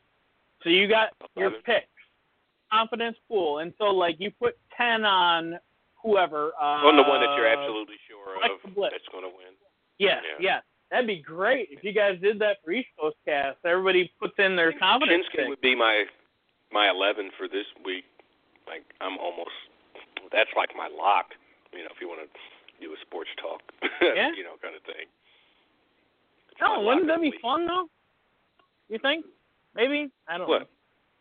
I mean, what? Do a hack radio thing? Sure. Yeah, hack radio. Fuck it. We're all going to hell in a handbasket, All of a sudden, Anthony Scalia is going to be resurrected. Whatever. Hey, Craig, don't get me started. I'm trying to keep this, straight and narrow. Okay, my bad. Jeez. All right.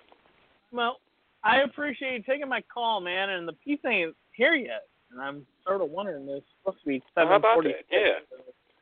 I'd have been just getting back to you. I went through the whole phone call. Did I just burn through it that quickly? No one got to go this week? I was kind of looking forward to that.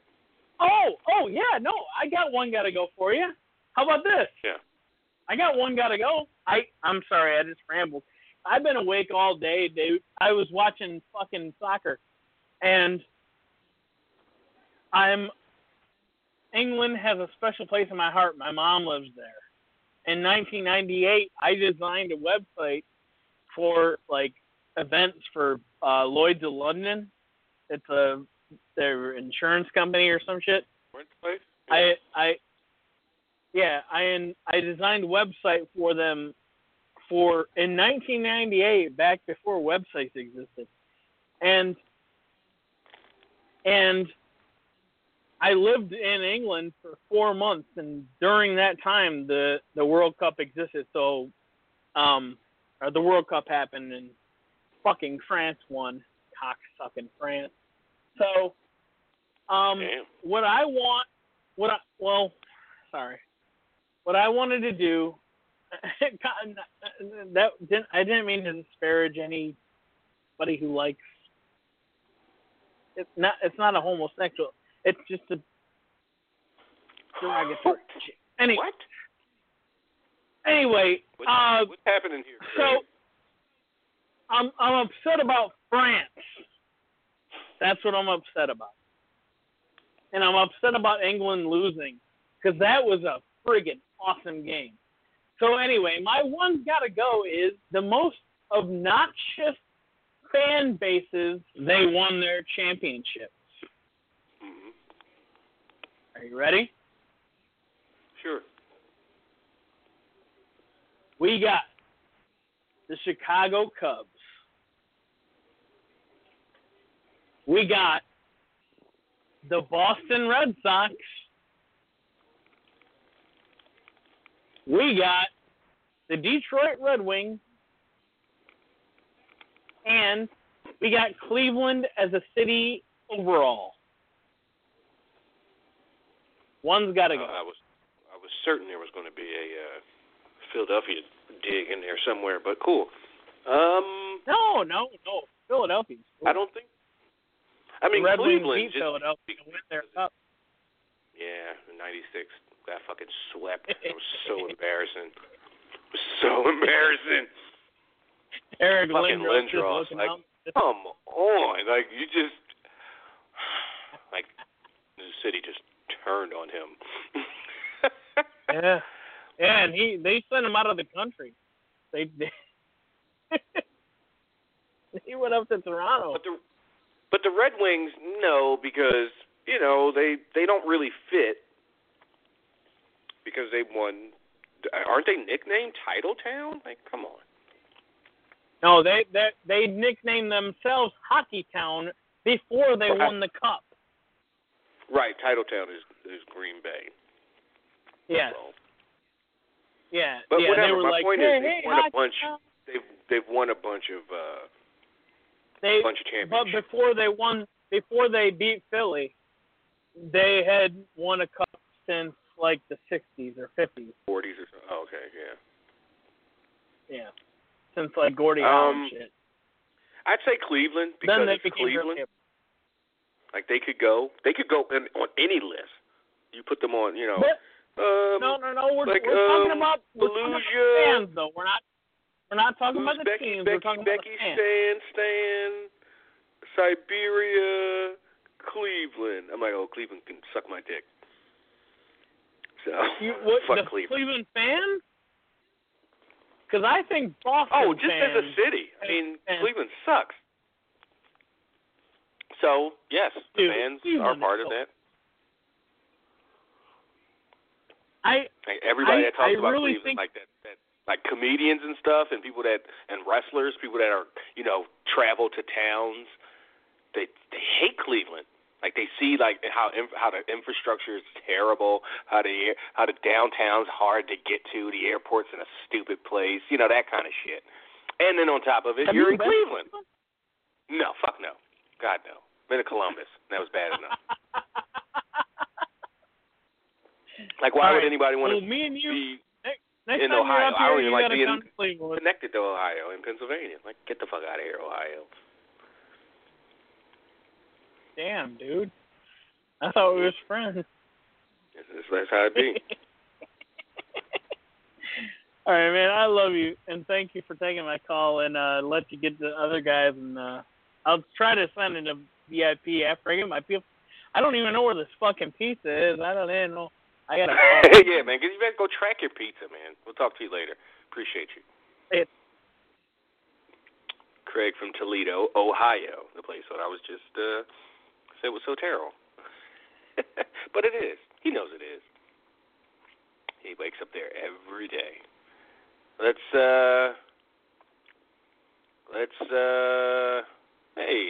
talk to Martin. Marty, what's happening? What up? So you're going to call my jokes terrible after Craig did that whole thing about the not till it's snow. Pretty sure I called that joke terrible. Yes. I don't Your recall jokes are terrible. That joke was terrible. I called them both terrible. So you have a history. My jokes are not as terrible as that. Long history, Martin.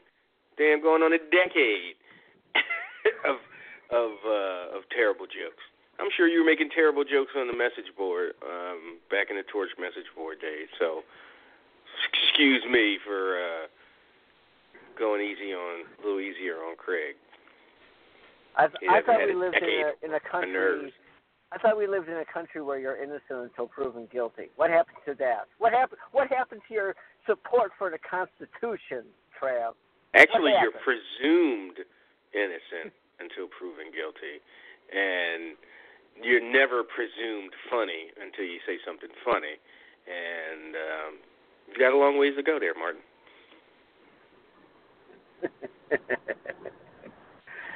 To speak facts. One day I'll make you laugh with something. I don't know what, but I'll make you laugh with something. And by the way, the Cubs, I'm not even a baseball fan, but I can tell you, after 108 years of not winning a championship and generally being a sucky team, the Cubs deserve a little. Yeah, same thing with brag, Boston. Like, even though that's a terrible city and the people there are just gross in so many ways. 80-something years, 108 years, Like, you can be an asshole. Mm-hmm. Like, oh, you're going to get mad because that Eagles fan, like, ate the horse shit after he was drunk and had, 5,000 people taunting him to do it. Like, hey, man, we finally won a Super Bowl. We won a championship in football for the first time since 1960. Like, come on. Well, you can climb up. I wouldn't eat shit for a baseball team. Actually, I'm sorry to say this, Trav, but if someone put a gun to your head and said, Marty, you got to eat shit to save Trav's life, sorry, dude. I'd give you a good funeral, but that's about it. I mean, of all the shit you could eat, horse shit, like, I would imagine would probably be the safest. It's just hay. I'm just saying, I'd eat horse shit to save your life. I mean, but I guess I'm a better person than you, and that's fine. Hey, if that's what it takes to be a good person, you can be a better person than me, and I will gradually let you do it. Because I don't want any part of that noise. Like when the girl, the woman on Seinfeld was trying to get Jerry to eat the pizza after Poppy didn't wash his hands after taking a shit, and he just had his mouth like, like, come on, Marty, eat the nugget of shit, or we're gonna dip Travis in the fucking, vat of acid. And you're just like, but I'm screaming like, Marty, do it. My toe is like already in it and it's burning. I'm like, please, Marty, just eat the shit. He's just like, son of a bitch. Nope. Did you ever see the gif of that? I don't know the name of the guy, but he's a black comedian and he's shaking his head. Nope. Oh, Tracy Morgan. Yeah, he's in the car. Yeah. No, and it just gets increasingly angry with his nose.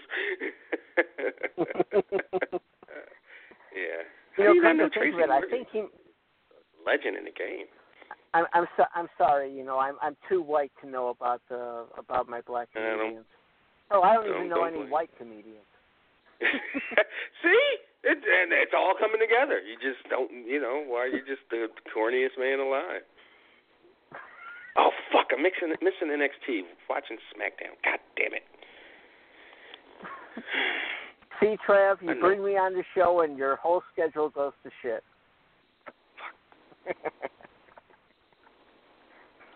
No, I started watching SmackDown super late. Usually like to be like a half hour into SmackDown by the time this show starts, and I didn't start SmackDown till 15 minutes into the show, so.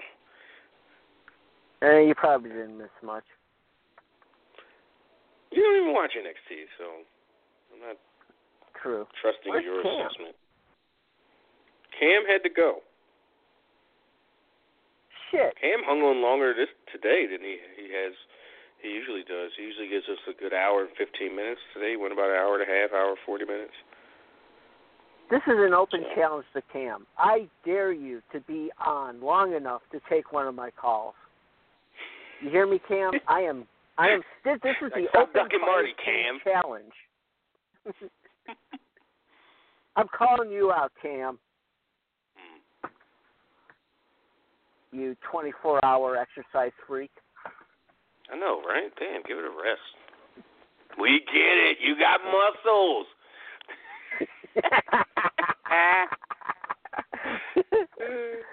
I gotta build these muscles. For real, if I could get my body to look like that, I would never take a picture where my shirt wasn't at least being pulled up and you could like see my stomach or whatever. Yeah, I'd be super annoying with it. See your man boobs. Look at my pecs. Look at these pecs. Yep. So what's on your mind, wrestling? Wrestling-wise, man, I don't know what you know what? I just don't care about the whole Sasha Bailey therapy thing. It's like, this is not exciting television. I mean, hey, I go to therapy. I openly admit it. it does wonders. It helps, but watching it on TV. Also, that's not therapy. What they're doing, or how they're presenting it. They're also presenting it as a punchline, which they got away from this week. They dropped Dr. Shelby. 2 or 3 weeks ago, I said this could be something. Well, as soon as Bayley went backstage and Kurt said, "You're getting therapy," it was like, they just killed all the momentum she had. And then the next week before it starts, it's like, they went together. So they were literally changing shit as they went. Now it's different. Then they started calling it friendship therapy. Now it's Dr. Shelby's gone, and it's this black lady who didn't even get to interact, which is fine because that's what therapy is. Like, your therapist is not a character, right? Yeah. Mm-hmm. Your therapist should be pretty nondescript and there to listen to you and to give advice when needed, or however therapy works. Like, so having it over the top comedy bullshit. But then Monday, it's just them. You got to hear Bayley talk once, and then everything else was just them. You saw them talking, but it was muted, and the announcers just talked over them. So just to show, hey, they're still in therapy. I think they got cold feet, or I think they, not cold feet, but I think they, after the reaction to the first one with Shelby, they were like, this is not what we should be doing with our main event women. But we can't just drop it, so let's phase it out. And also afforded them the opportunity of not having Sasha show up in front of her hometown and getting booed. But see, the thing is, to me, the whole thing is pointless because Sasha and Bayley have turned on each other so much, and then they turn, they get back together. They turn, they get back together. They turn, they get back together. It's like 4-1 though. So it's not like it's equal. So let's not pretend like Bayley turned on Sasha and then Sasha turned on Bayley and then no. Sasha did all the bad things and then Bayley snapped and beat her up once. They had that fight backstage a couple months ago, but that was just kind of a wash in the whole thing. For whatever reason, they said nope, let's hold off for 6 weeks. I'm really curious to why they did that. I mean, but would the whole? I mean, and I don't think you were a fan back in '89, but I was. But you were. Yeah. Okay. I mean, 84 to 93, and then 99 to the present. So I missed 93 to 99. So if they had done with Hogan and Savage what they're currently doing with Bayley and Sasha, oh my God, would that have worked? Would that have worked? Shut up, Marty. No, it wouldn't have worked. You know goddamn well. That's put my Hogan point. It wouldn't have worked. Right. It wouldn't have worked. Well, you know what, Marty? I don't think we should actually. I think the right person in charge, and you hit the right tone with the therapy sessions.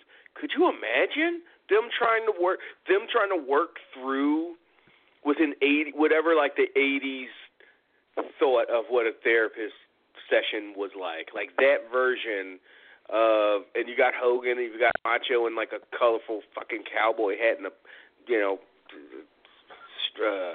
tassels and shit everywhere, and because they can't show up to therapy and Bayley and I looked at Sasha why is Sasha in therapy in her 4-finger rings? Her boss, legit boss ring. They're both in jeans and regular clothes, but Sasha had to have her few gimmicks. But Bayley also had her ponytail on the side, so it's not like she was there as Pam Martinez. But that actually could have been good. Obviously, they did monster business the way they did, and I'm not sure if that would have fit the tone. You got your main audience is a bunch of 10-year-olds. I don't know if a therapy session in 1989, if that's now therapy sessions are in the mainstream. Kids go to therapy. Kids are all doped up on fucking all kinds of pills and shit. Which, you know what, completely is going, has nothing to do with what we're talking about. I just want to say it, and I reminded myself. When people talk about current music, especially hip hop, and they talk about, it's just pills and and all that stuff. You cannot expect to live in a society where 50% of 8-year-olds are on some kind of fucking prescription drug, not medicine. They're on drugs, various drugs, and not expect it to show up and manifest itself in various parts of the culture. All they do is talk about popping pills and blah blah, because that's very acceptable to do in 2018. Everybody's mom is on pills. Everybody's kids are on pills. The teachers are on fucking pills. So let's stop with the bull. Yeah. So anyway, I just wanted to say that out of nowhere. Thought this has been a public service announcement by Travis. Yeah. Back to you, Jim. Stop being a fucking. Stop pretending you don't know what society you live in. Yeah. Stop blaming millennials for everything, like they didn't have parents that raised them to be the way they are. We live in a society where Trump can make participation trophies. Yeah, because when I was 6, not me, but when I was 6, I wanted a participation trophy. No, that's for the parents, so the parents feel good about their kids, or don't feel good about their kids being losers, and they can just say everybody won or nobody lost. No. And then you mad at how that generation turns out, or that it turns. Stupid. To me, the central thing about the Sasha Bailey thing that doesn't work is that they turn on each. And you can make the argument. They're not heel turning on each other, or whatever. But no, my point is Sasha was the one doing all the turning. They're arguing. They're fighting. Then they make up, then they fight again, then they make up, then they fight again. It's like, do it once and make it definitive. Yeah. This constant you can do it twice. There's a story to be no, Marty. There's a story to be told where they have a blow up, and then they try to work it out, and but they've got these unresolved issues that only therapy. Really, it should be only a match. Or they just hate each other and are forever villain adversaries. But the point is, you can do it twice, but not 3 times, not 4. You can't drag it out for 6 months. Exactly. And while you're doing that, make your baby face look like a complete chump 90% of the time. And if they had done that, it's not so much the therapy with Hogan and Savage that wouldn't have worked. It's the fact that they fight, they make up, they fight, they make up, dragging it out. That would have made it completely and totally ineffective. Totally. And they did drag it out. They got that thing to go but WrestleMania so 4, their pals. The way they did it. I don't know when the actual tension started. How long. So Savage wins in March or April of 88. Yeah. So when does the tension start? Fall '88, after SummerSlam, their tag match. Yeah, I think the fall. Yeah, I think it started.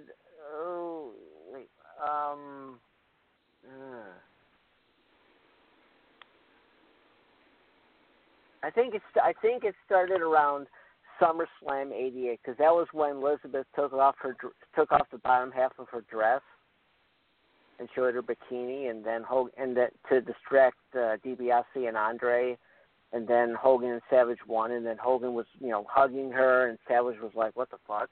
And is that when he put her on the shoulder and Hogan had touched her butt? Yeah. Maybe the next indignity or whatever. Yeah, and the final one was when Akeem flattened Elizabeth and Hogan carried her out to the back. That was on Saturday Night's Main Event. That's when the heel turn was complete, and it was brilliant the way they did it. It went a long time, but it didn't feel like a long time, and it was brilliant. What they're doing with Sasha you were also and Bailey, like 10 or whatever. Yeah, but looking back I'm saying on if you went and watched it now as a 40-year-old, it wouldn't be just as compelling. But you were also a kid. True, but it was done very, very well. And what they're doing with Sasha and Bayley is not being done well.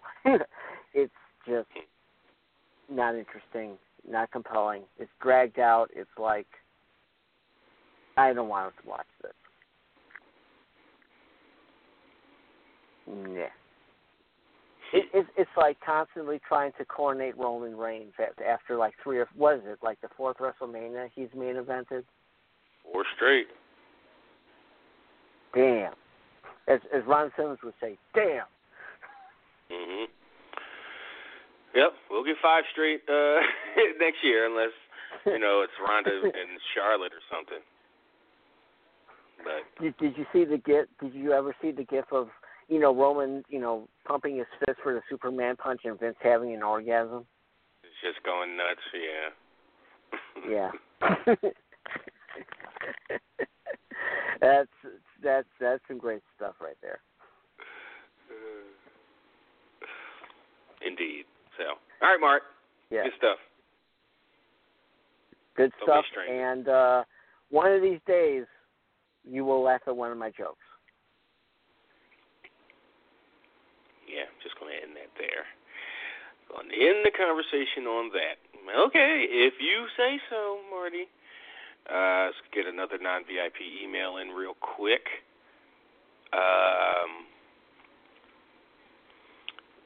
JC doesn't say if he's VIP or not, so I'll just assume he's not, and just to be safe, read it here. Hey, guys, it's JC from Denton, Maryland. So what if, since Brock's not showing up even for SummerSlam, what if Brock decides to come out and say he's cashing in? Oh, what if Braun decides to come out and say he's cashing in against Brock to force him to show up so he can get the title off him, then continue the Lashley Reigns feud for a while, and just for the sake of this, have Lashley go over in the Royal Rumble and then have Roman throw a fit to turn it into a triple threat match at WrestleMania. Just an idea. Love the show. Probably the best color commentary I've heard in a live show / podcast form. Thanks for the laughs. Oh, cool, thanks. But then he had a follow-up. I forgot to ask as well, are you guys invested into the All-In show Cody Rhodes and the Bullet Club put together? I mean, we're going to watch. As far as invested I am, Rich, my VIP co-host, he's going. He cashed in his frequent flyer miles to get to Chicago. So he bought his ticket the day they went on sale and cashed in his flight, his frequent flyers. I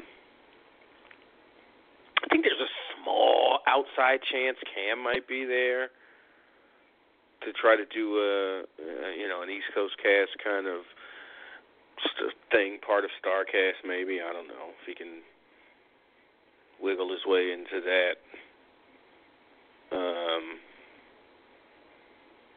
So yeah, I mean, we're going to watch in some way. I don't know if it's going to be a pay-per-view or what, but yeah, we're definitely all in.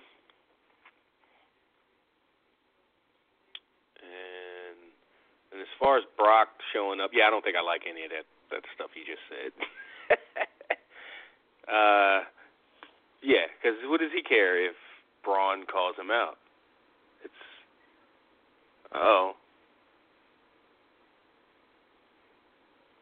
She go, Lacey what's her name? Cassidy. Whoa! She slapped Ronda. She slapped the shit out of Shayna Baszler. Gargano's wife. What's her name? Fuck. Oh, she told her, won't you stick to being a sidekick? And she slapped the shit out of Baszler. Damn, they gonna try and get me to like her, little dumbass. She corny as fuck. I don't want to like her, but they put her against Shayna Baszler. I don't think I got a choice. Look at Sarah Del Rey.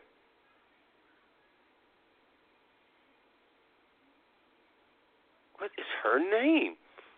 What the hell is Hey, Darrell, real quick. What's Gargano's wife's name? It's killing me. Huh? Gargano's wife's name. What's her name? Yeah. Hold on, it comes to me in a second. Come on, you're supposed to be helping me. Too late. Willis, what's her face's name? Gargano's wife's name. Who? Gargano's wife, Candice LeRae. God damn it. Sean hit me up on Facebook. I am like Candice LeRae. So, thanks y'all. The third time's a charm. Yeah, now I'm gonna have to cheer for Candice fucking LeRae because she's going up against that horrible piece of garbage, Shayna Baszler.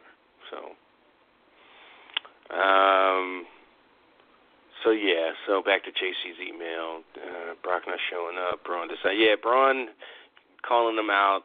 Yeah, they're in a pickle. I don't know what they're going to do, because I don't think they're going to want to take the title off of Brock. They'd rather Brock go into that UFC fight in November as the champion, just so they could get their name out there and stuff. Shit, can you imagine Brock don't defend that title till Royal Rumble? That'd be so absurd.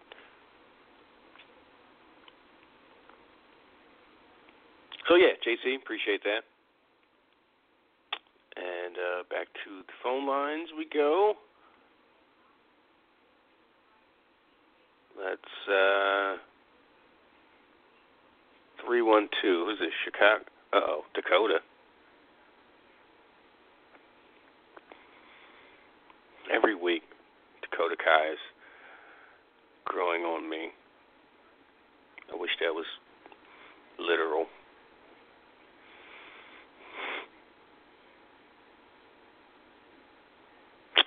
Look at Lacey Evans' old ass hat and purse. Yo, she's just stuck in the roaring 20s or whatever the fuck.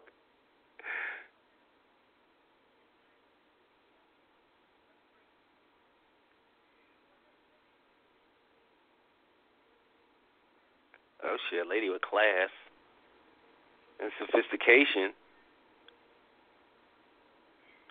Class, confidence, and sophistication.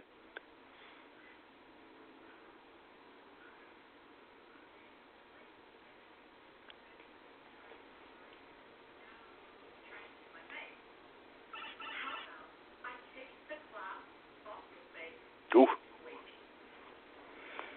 NXT be setting their matches up so fucking dope. They give you a week in advance for like, and just makes it. I mean, I gotta explain to y'all, or at least most of y'all. Y'all know what I'm talking about. Just give you time to like go. Ooh, I can't wait to see Dakota Kai and Lacey Evans. And now they're about to have a match that they set up last week. Vanessa Bourne and I think Kairi Sane. Vanessa Bourne is so fucking corny. Like, she's fine in the motherfucker, but she is trash. Like, just her outfit is trash. Like, anybody that wears like a one-piece thing that looks like lingerie or like a nightie teddy or whatever the fuck, you know they trash. You know they can't go. They're just like, all right, look at my body. Look at me in this sexy one-piece lingerie thing.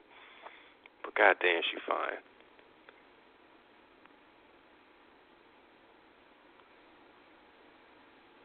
She's another one that would have fit perfectly in that 2005 to 2010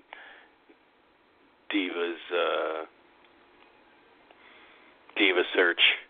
You know, her, Candice Michelle, Carmella, Kelly. Yeah, and Carmella and this Vanessa Bourne, they'd have probably stood out because they're probably better athletes, better wrestlers. So anyway, 312. This is familiar. Is it Chicago or something? Who's this? It's Sean, man. You know who it is. It's Sean. Oh, God damn it. Problematic Sean. What's happening? Come on, man. I just shot you that answer, man. Oh, right on Messenger, man. It's Candice LeRae. You were struggling like a motherfucker, too. No, I was.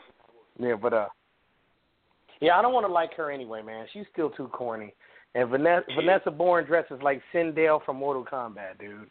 I don't fuck with that either. Wait, who's Mortal Kombat? Yeah, but, Vanessa Bourne dresses like Sindel from Mortal Kombat 3. Oh shit! I don't even. There's a character named Shindale in Mortal Kombat. Sindel. Trust me, just look it up. You'll be like, oh, shit, that is that one piece. Long boots and a one piece.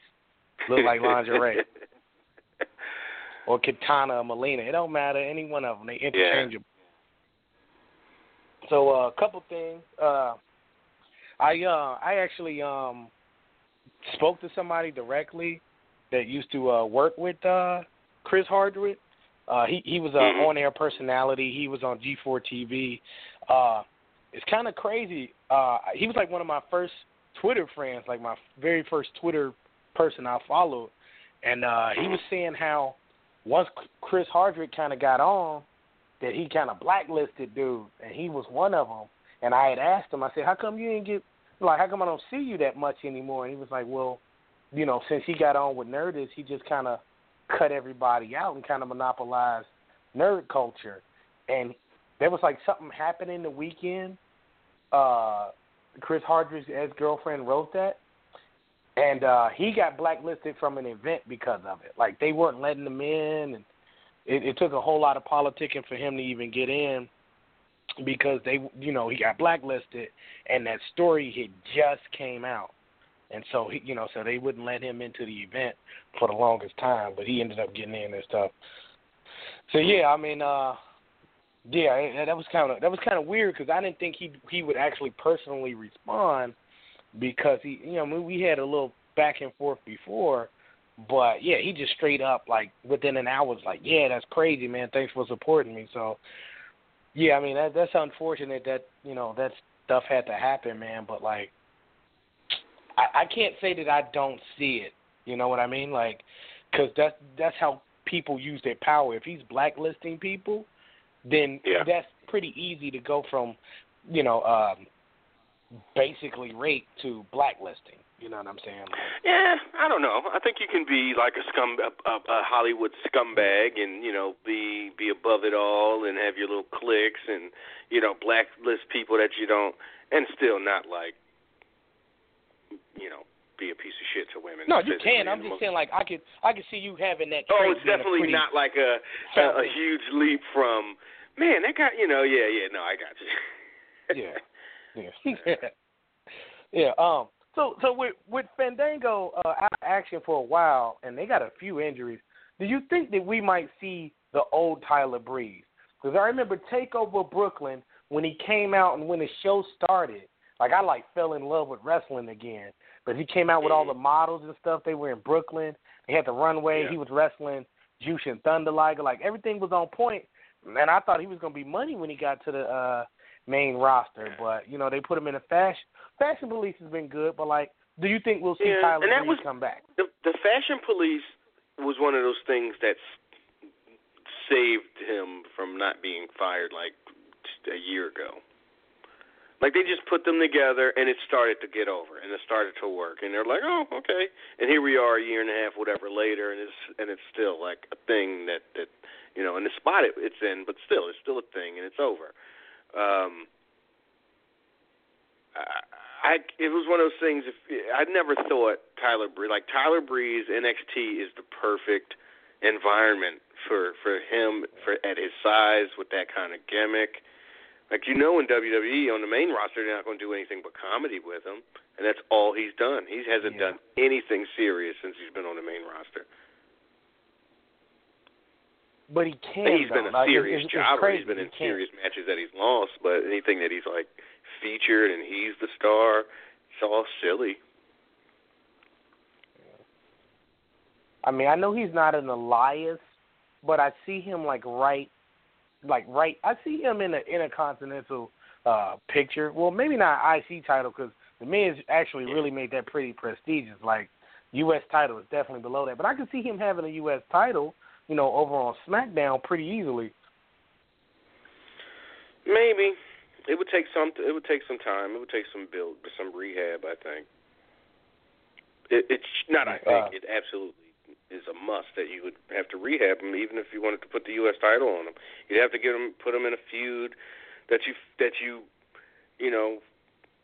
made time for, and have him win the feud over the course of a month or so, and then put him in and then have him just keep winning. Man, you just can't have him losing. You can't have him looking like a joke and being silly. Because again, Shinsuke is about to win that title. Imagine if he's going to challenge Shinsuke as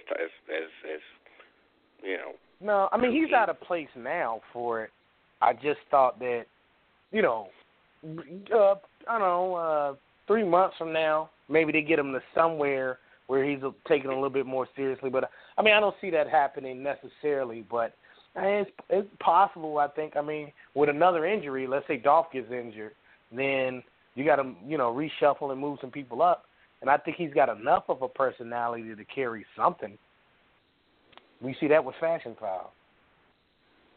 Ooh, damn, Born. So, I know everybody's talking about how good the Roman Reigns segment was. I don't think so. It's unbelievable to me because the first thing we see on Raw is Roman walking, right? That's cool. I'm all with that. Then Bobby Lashley steps in front of him and he said, "If you call me, don't call me out to the ring."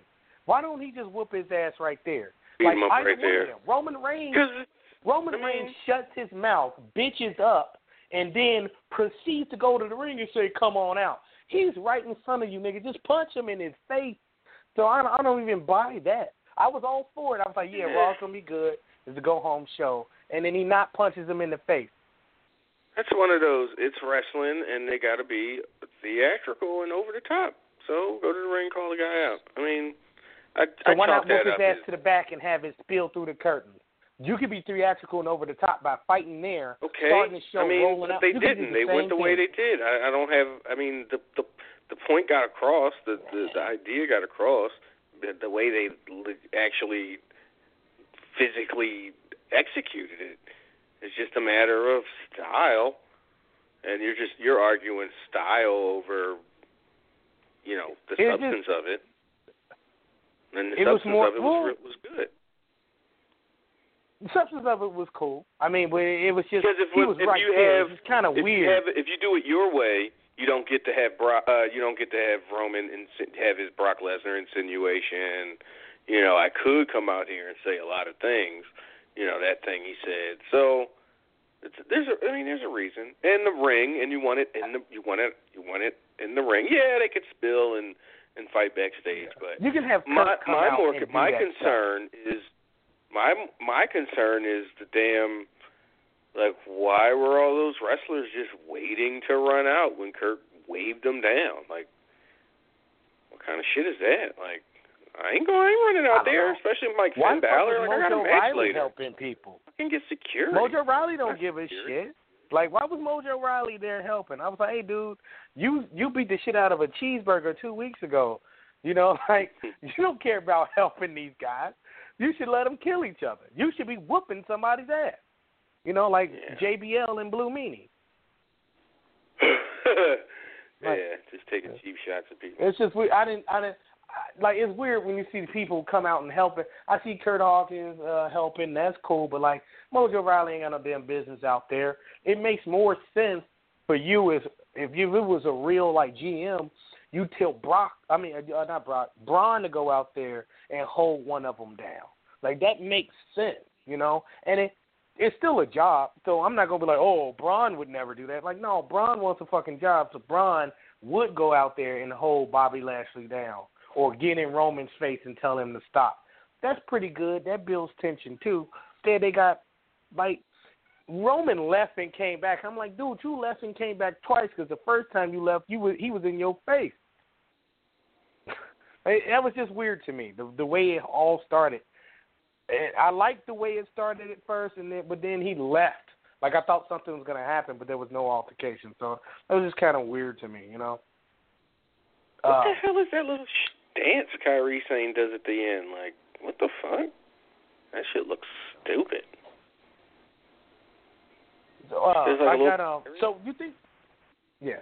Anyway, go ahead. You think Tommaso Ciampa is actually going to win the title? Because I know the word is, you know, Aleister Black ain't really doing that much with it.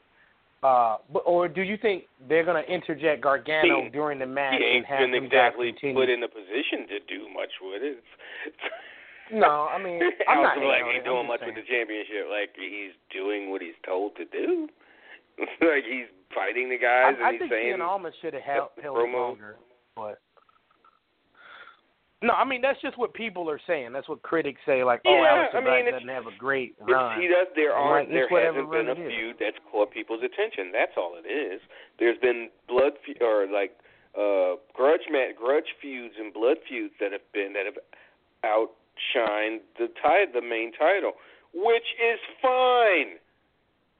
Yeah. I mean, damn. The champion doesn't have to be the absolute main focus of everything all the time. The fact that the main champion that he's not makes the show way more, to me, more intriguing. That the tag teams and the you're right. American I like champion. that. I like when the belts. Yeah. I like when the belt's not the main thing because that means it still is the main thing. It's just that somebody else got more beef. It's like, cool. If this, let's say you got 2 or 3 stories that are even better, like, than the title, then good. It's usually never 2 or 3, just 1. But, like, I'm okay with that because it's still the title. And then that just makes the title even better when one of those guys even gets it. Like, Team Hell No, like, if whatever happens with that, you know, it'd be cool to see, you know, maybe Bryan transition to do something with that. I don't think he will, but so you think Gargano might I don't know. I just watched with it? Or? Oh! I just watched this interaction between Gargano caught up with Black backstage and was like, Ciampa can't win. Oh, my God, DDT that motherfucker on the concrete off a massage table. Wait, Ciampa did it? Ciampa did that to Gargano? So Gargano was talking to him backstage, like on a loading dock, like he can't win. And they had a little tense moment. And Black's like, I was talking to you, so I couldn't really hear. And he's like, you know, saying something back to him. And then he finally walks away. And then he walks through a door, like loading dock doors. And Ciampa comes out of nowhere, just blasts him from behind, throws him on top of a massage table, DDTs him off the massage table like Randy Orton style, like on the, you know, when he's got the guy's shins on the middle rope, right onto the concrete of the you know, the hallway. Whew. I think now you guys were talking earlier about who's a bigger star than Triple H, like Cam brought it up, or who could be a bigger star. Who could be? I think if you brought up a faction or something with Ciampa, like if Ciampa was somehow leader of Sanity or something, maybe. It's a long shot, but I think you got enough athleticism in it. I think you got a built-in storyline. You could have him feud with people. I think Ciampa's a really good personality. I just don't know if it's... Ciampa gets called up to SmackDown and then like wiggles his way into Sanity and like usurps Eric Young's power. I mean, I don't think it's worth doing. I think he's bigger than Sanity on the main roster. That would be so dope. That could work.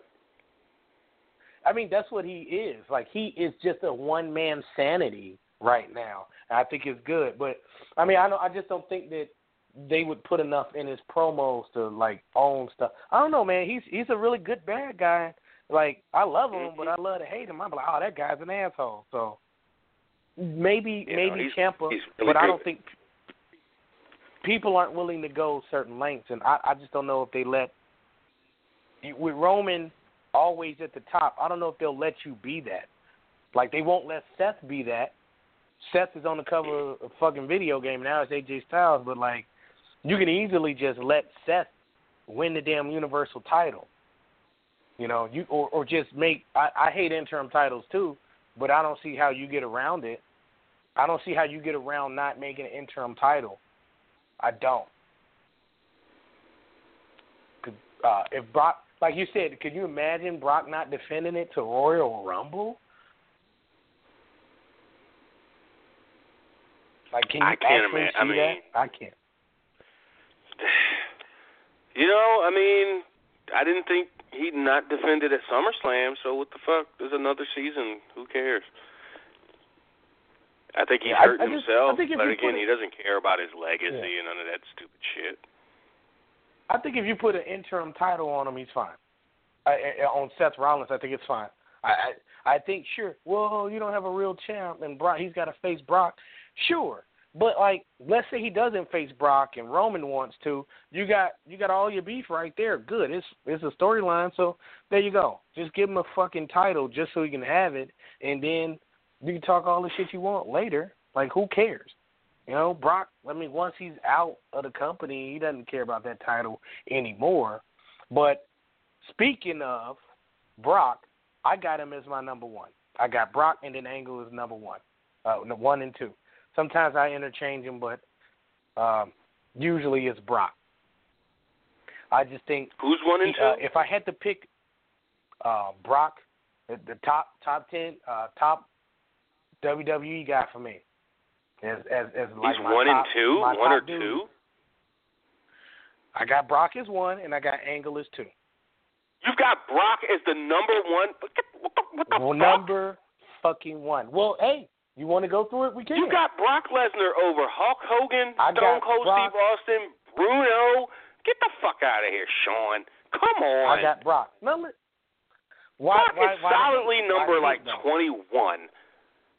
I put him in. He's top 25 easily. Yeah, I think you can maybe make a. You better have your. You know. If you got Jericho ahead of him, okay. That boots on if you want to make a top 10 argument, but top 5, top 2, number 1. Fuck you, Sean. Got him at 1. Come on. Hey, man. Why? It's just opinion based, though. Like, I take a lot of stuff from it. Sucks. To make it. It's unpopular. Okay. I'm not here to make problems. What about Kurt then? What about when exactly you put Kurt? What you're here for. I know Brock. People don't like Brock, but like, what about Kurt?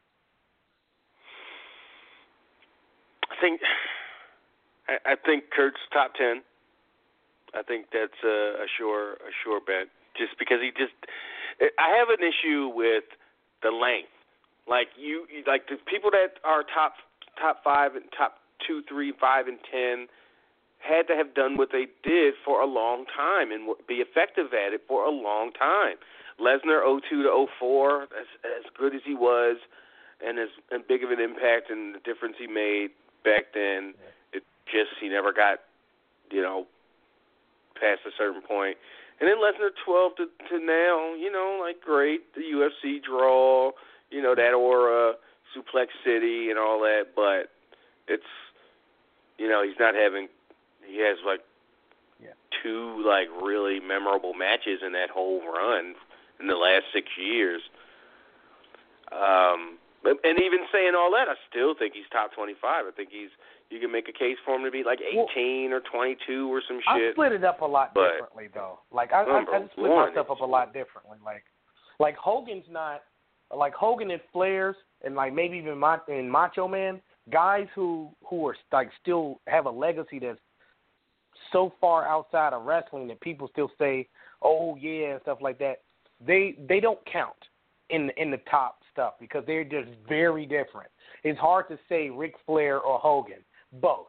You can't really, you can't really split hairs and say which one's better than the other because they both transcend the sport to me. Same thing with Macho Man. If you're penalizing known them for being too good and being too iconic. They're in the category.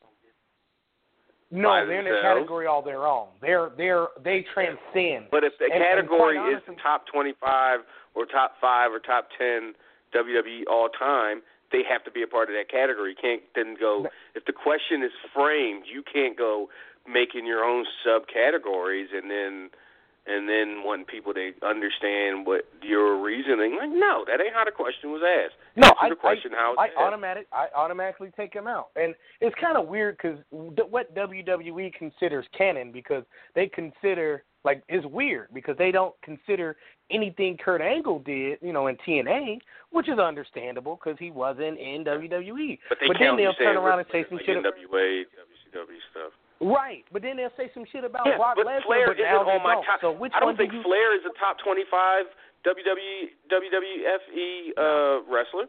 I don't think his 91 to 93 run is anything. Is enough to get him in that top 25? Fuck no. I don't have him in there, but name some guys. Sure. Name some guys with winning records against The Undertaker and John Cena. Brock Lesnar. He only lost to them like once that I can recall. Both of them. He's got a loss to Taker, and he's got a loss to Cena. Just one. All and right, all the time he faced them. And he beat Taker in a Hell in a Cell. It's not that easy though. Like, yeah, and he beat him at WrestleMania, but that's whatever. I don't know. It's just a slippery. When you start talking about records and who beat who in pro wrestling, it's like. Yeah, I know to get it because like John Cena's like really all-time greatest because. Yeah. Right, or Undertaker's whatever. He beat everybody, matter. and he certainly beat everybody at WrestleMania until Lesnar and Roman, but still. I think it does. But matter, Undertaker's it's weird, like you say, it's a slippery slope. Yeah, it is. So, all right, I'm gonna slippery slope my way to the next caller. So. Right, I feel you. All right. Don't be a stranger. Right, take it easy, man. Good talk. I looked at the clock. Like, God damn, 5 minutes to fucking 8. Willis. Yeah. On the show. What's happening, man? What up, Trav? Nothing much. What you I'm trying to figure out what people see, what was good about that pull-apart, because that was one of the worst pull-aparts I've seen in a long time, because they looked like they was too scared to even hit each other. They looked like they were two girls. They were looked like two schoolgirls slapping each other in the middle of the ring. That shit looked whack. Who? Roman and Lashley? Roman and Leslie. Lashley. All right. They looked like they were All right. It was a fucking standard pull-apart brawl that was pretty damn exciting. Shut up. Stop trying to downplay everything that Roman Reigns is a part of. It was a decent, exciting pull-apart brawl, Willis. Period. No, it wasn't. Compared to Brock Lesnar and John Cena when Brock Lesnar busted John Cena's lip open. Nah, that one was some bullshit. I mean, that was good. Brock also had a good pull-apart with Taker, that one time. But hold up. Before you get to that, I got to reply to, I don't think he's listening live, but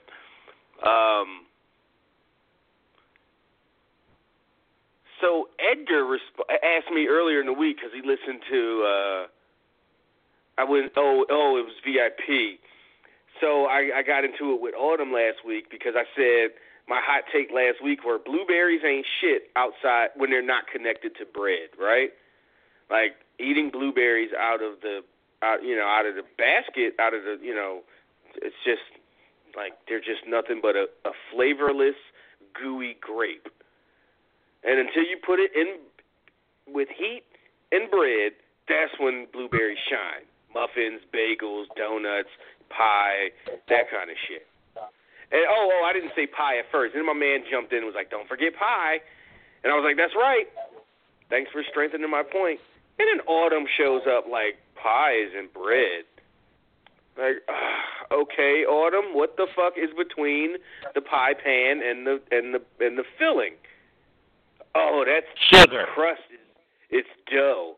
I was like, okay, so what did bread start out as?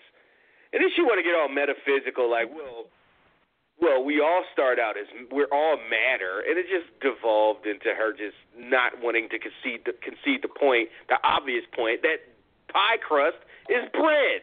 Like, it's just a stupid thing to argue, right? So Edgar asked me last week, is your blue hate on blueberries a result of plastic packaged store berries?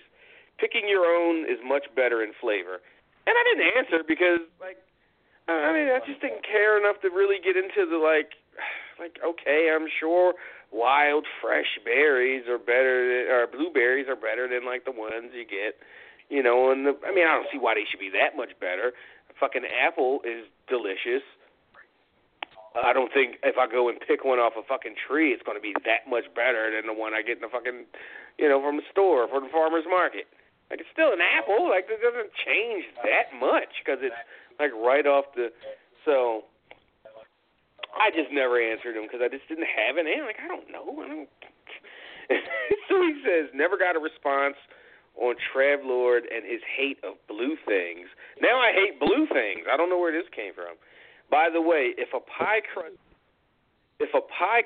is bread, which it is, then why is a pie? Then is a pie really an open-faced sandwich? I just feel like I'm being trolled now, right? Like, you no, are. A pie is a fucking pie.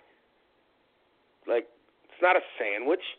Like, why is sandwiches being brought into the equation? And I'm just going to ignore it because I don't think he's looking for a proper answer. I think he's trying to rile me up. And I won't give you the satisfaction, Edgar, you son of a bitch. How in what world is pie crust not bread? Like, seriously. What the fuck deluded fucking planet are these people living on where pie crust that's made from dough, not bread? Oh, no, it's not a loaf of bread. It's still fucking made from flour and, blah, blah, blah, however it's made. Anyway. You know what else? You know what else pissed me off about that damn segment when I thought about it? Roman Reigns left it still standing and breathing? No.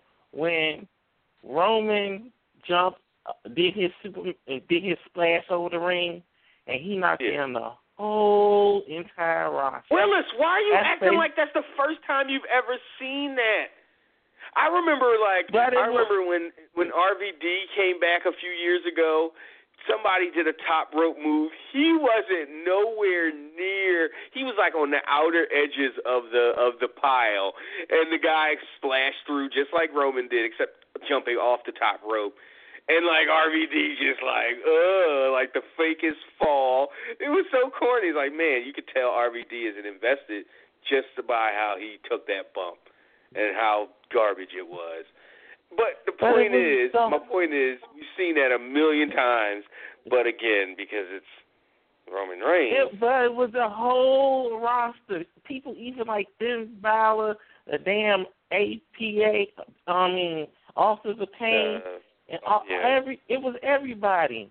It wasn't just the jobber people. It was people like Bobby Roode and all them people. Usually when the locker room spill out, it's usually the job guys that come out or the people left on the card. You had like some of the main people out there falling like they was getting hurt. God, look at Tyler fucking Bate.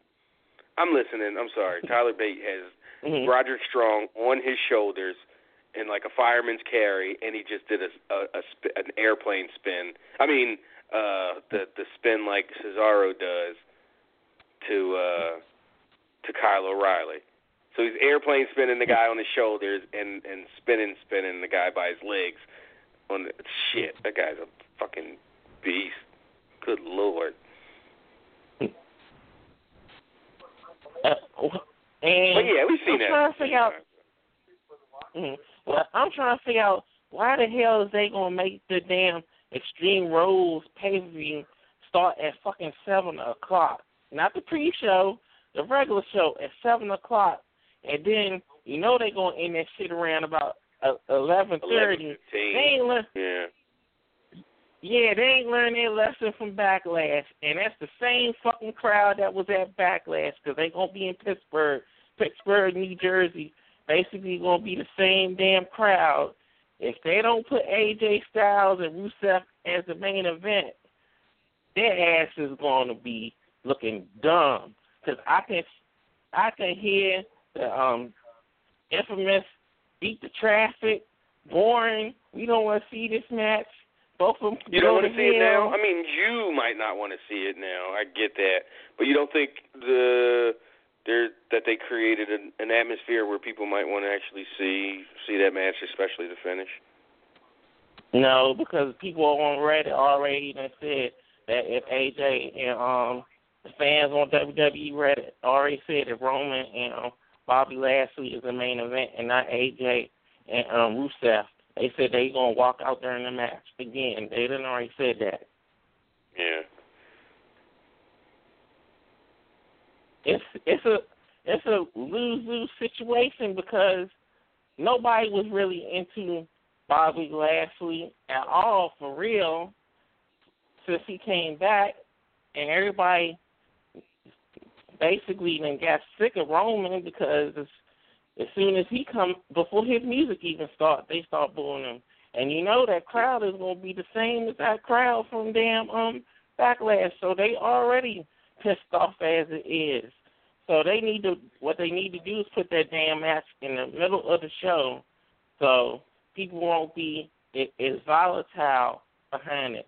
Because basically, once Dolph Ziggler and Seth had that match, and then when Hell No and the Bludgeon Brothers had that match, and probably the AJ and Rusev match, the fans gonna be tired as shit. And if that's gonna be your last show, main event, Roman versus Lashley, and that crowd gonna either be two things.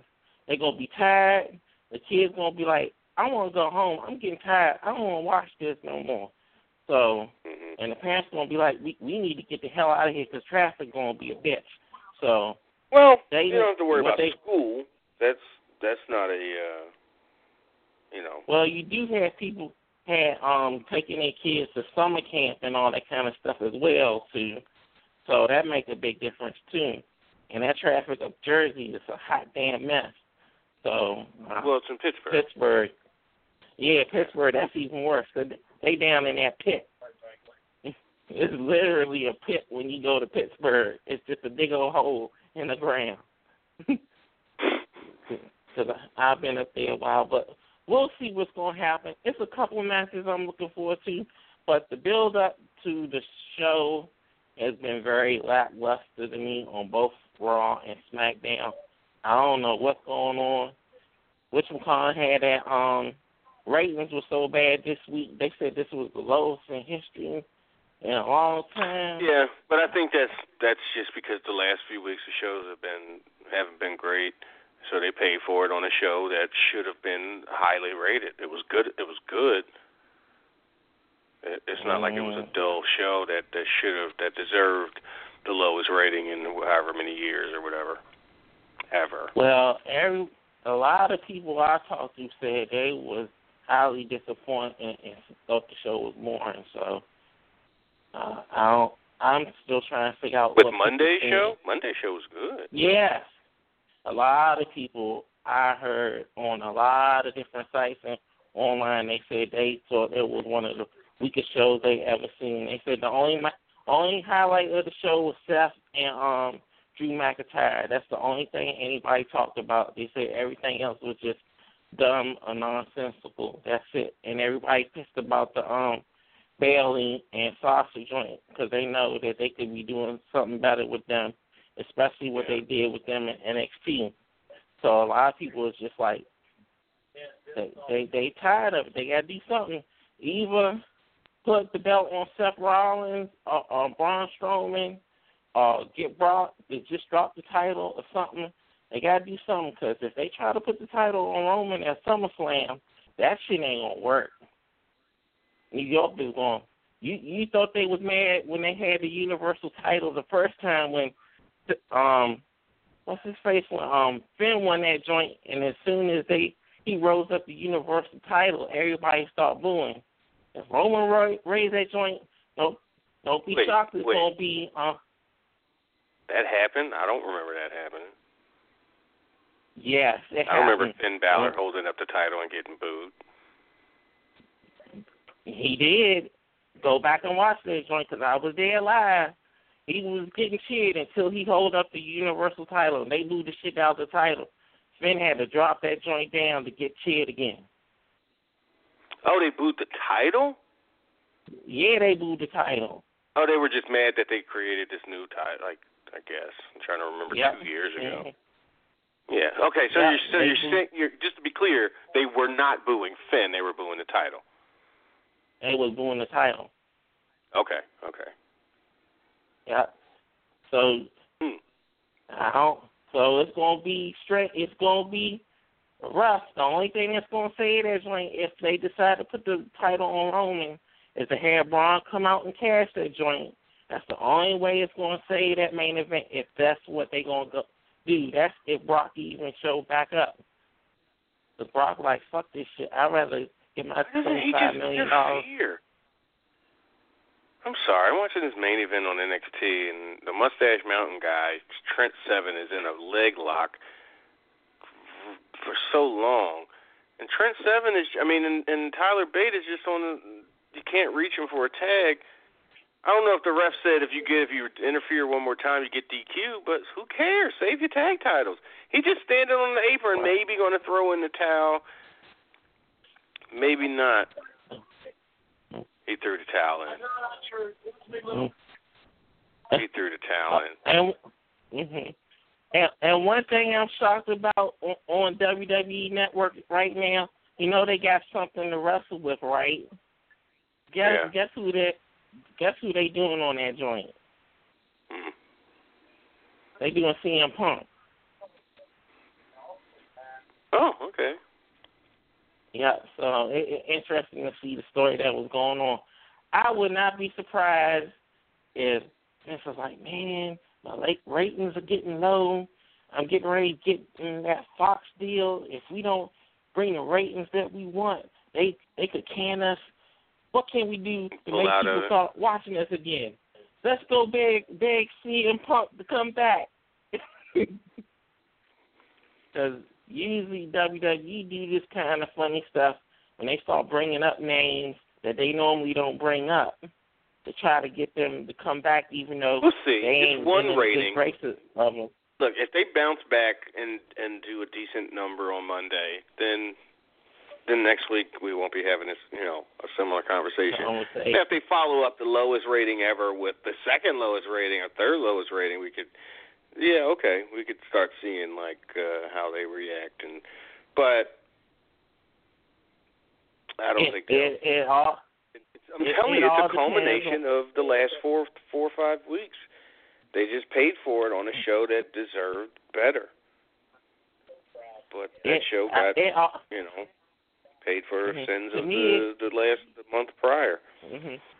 Yeah, to me, it all hinges on who wins that main event. If the main event is Roman versus Lashley, I think if Lashley win that joint, people will come to watch it because they gonna think Lashley gonna be in line for the title, and they gonna actually put a title on a black man. I think that might drive people to come watch that joint. Yeah, I think you're being a little. I don't think that's what. Yeah, I don't think people. Yeah, I don't think that's even a thought in people's mind, but. All right, let me get my last caller, Willis, man. We'll talk. All right. And last caller, let's go down to Georgia, talk to Darrell. Darrell, what's happening? What's going on, Trav? Not too much. What's on your mind? Not too much, man. I want to start off by saying congratulations to Travis Scott. You have won the award of the year for best come up, and I'm proud of that, man. You done shot up. What did he win? You done shot up the club and hit the jackpot. Oh shit! Who he put a baby in? Travis Scott got the baby by Kylie Jenner, and she was just on the cover of Forbes today or yesterday. She about to be a billionaire. 3 years. It took her 3 years to those makeup companies done averaged up to $900 million. She about to be the youngest billionaire ever. Or man or woman, younger than even Mark Zuckerberg. So he done shot up the club and hit jackpot. I know that's. I hope you don't think the baby's going to have the same like fam. She did all that was cosmetic. Your baby can still be ugly. Yeah, probably so. But who knows? It doesn't matter when you got money. Everybody thinks you look good. Well, that's cool. We get the baby fucking surgery. Yep. When you got money, everybody thinks you look good. Shoot, that would make a fat man go shirtless and show his gut and be rocking it. Oh, I got money. I look sexy.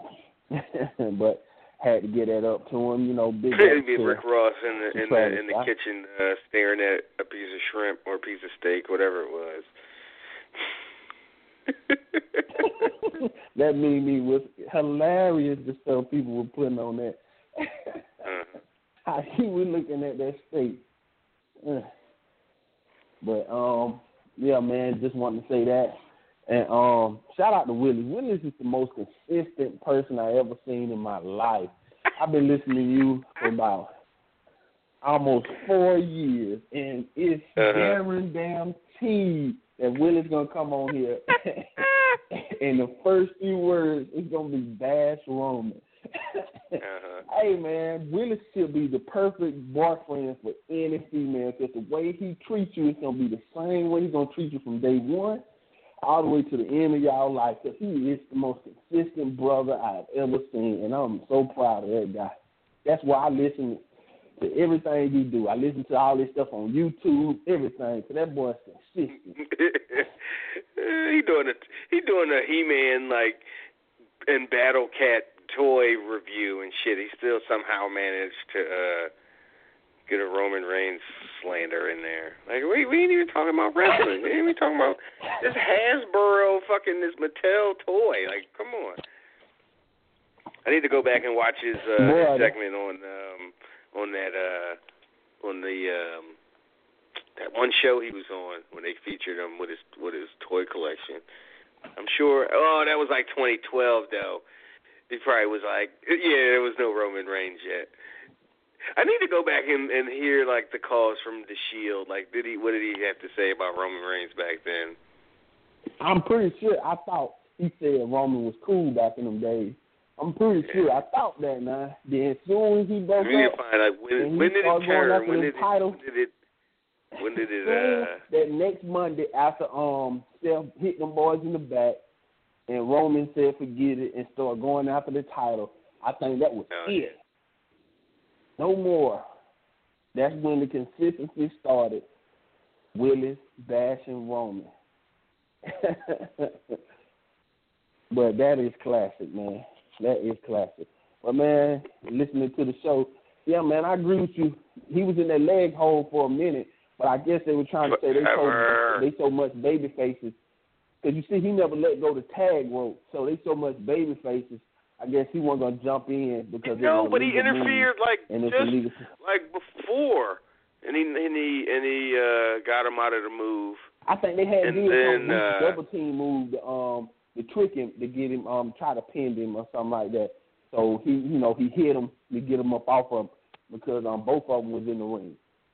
When he ran over to the corner and kicked on what that's a good point. That is a very good observation. You're right. But in the one-on-one situation, he's like, no, it's fair. Fair is fair.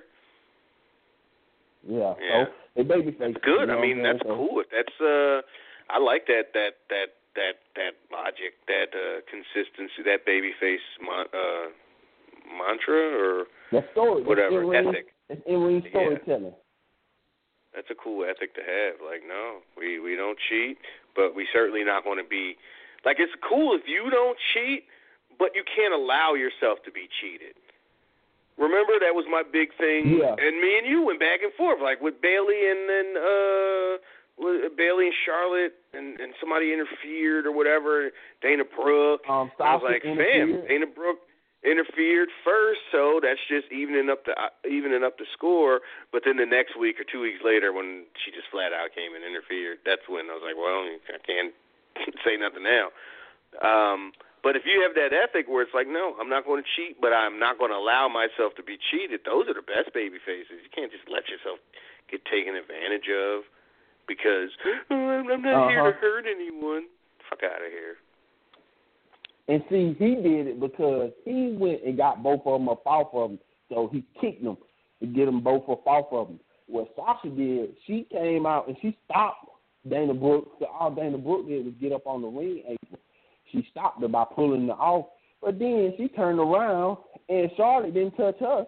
She went and hit, and DDT did something to Charlotte, which helped Bailey I don't remember. I think Dana Brooke got physically involved. Dana Brooke got physically involved. On the apron. I remember Dana got involved.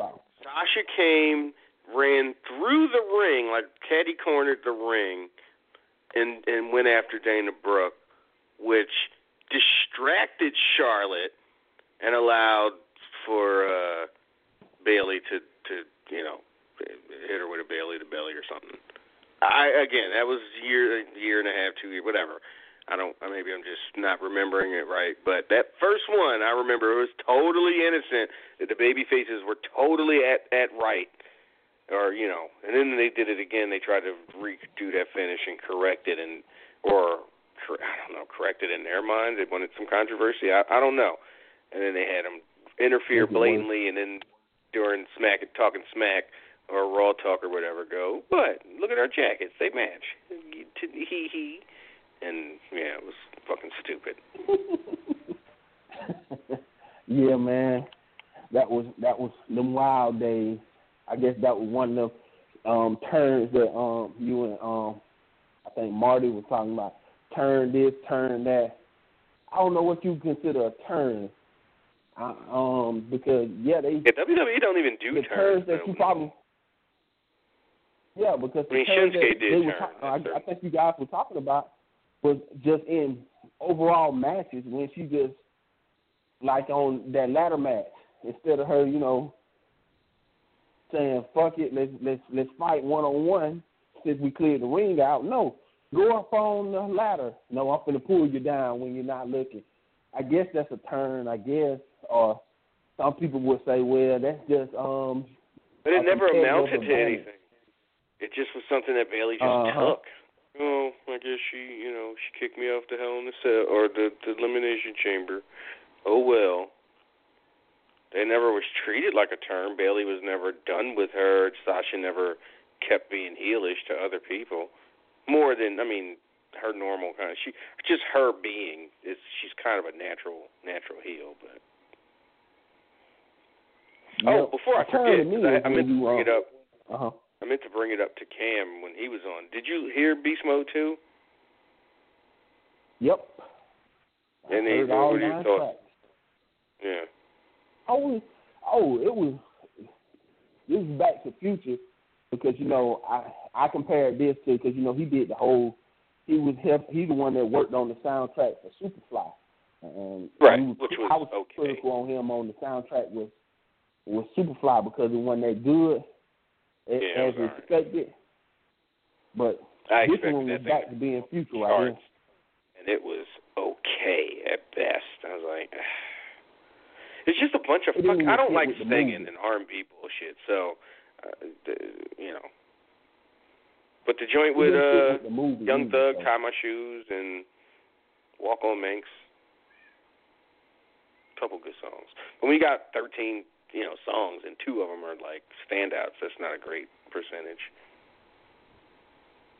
Yeah, but everybody's dropping. But Beast Mode 2 is nowadays, okay. I listened to it a bunch, back to back. Just listen back, just run it back, and it's okay. It's the opening tracks. I had to open the show today with Wi-Fi lit. Like that shit go, man. And then Cuddle My Wrists, and then maybe Dodo. But that's kind of it. Like a third of the album is good. 3 out of 9 tracks go, and then the other 6 are like super regular, like good songs. And Travis, and that's the weakness. And that's the weakness of just staying in the same. You can stay with the same trap beats, but you have to involve yourself, and that's the weakness of these guys. You know what I'm saying? Making record I think after that's the weakness. Specifically of Zaytoven.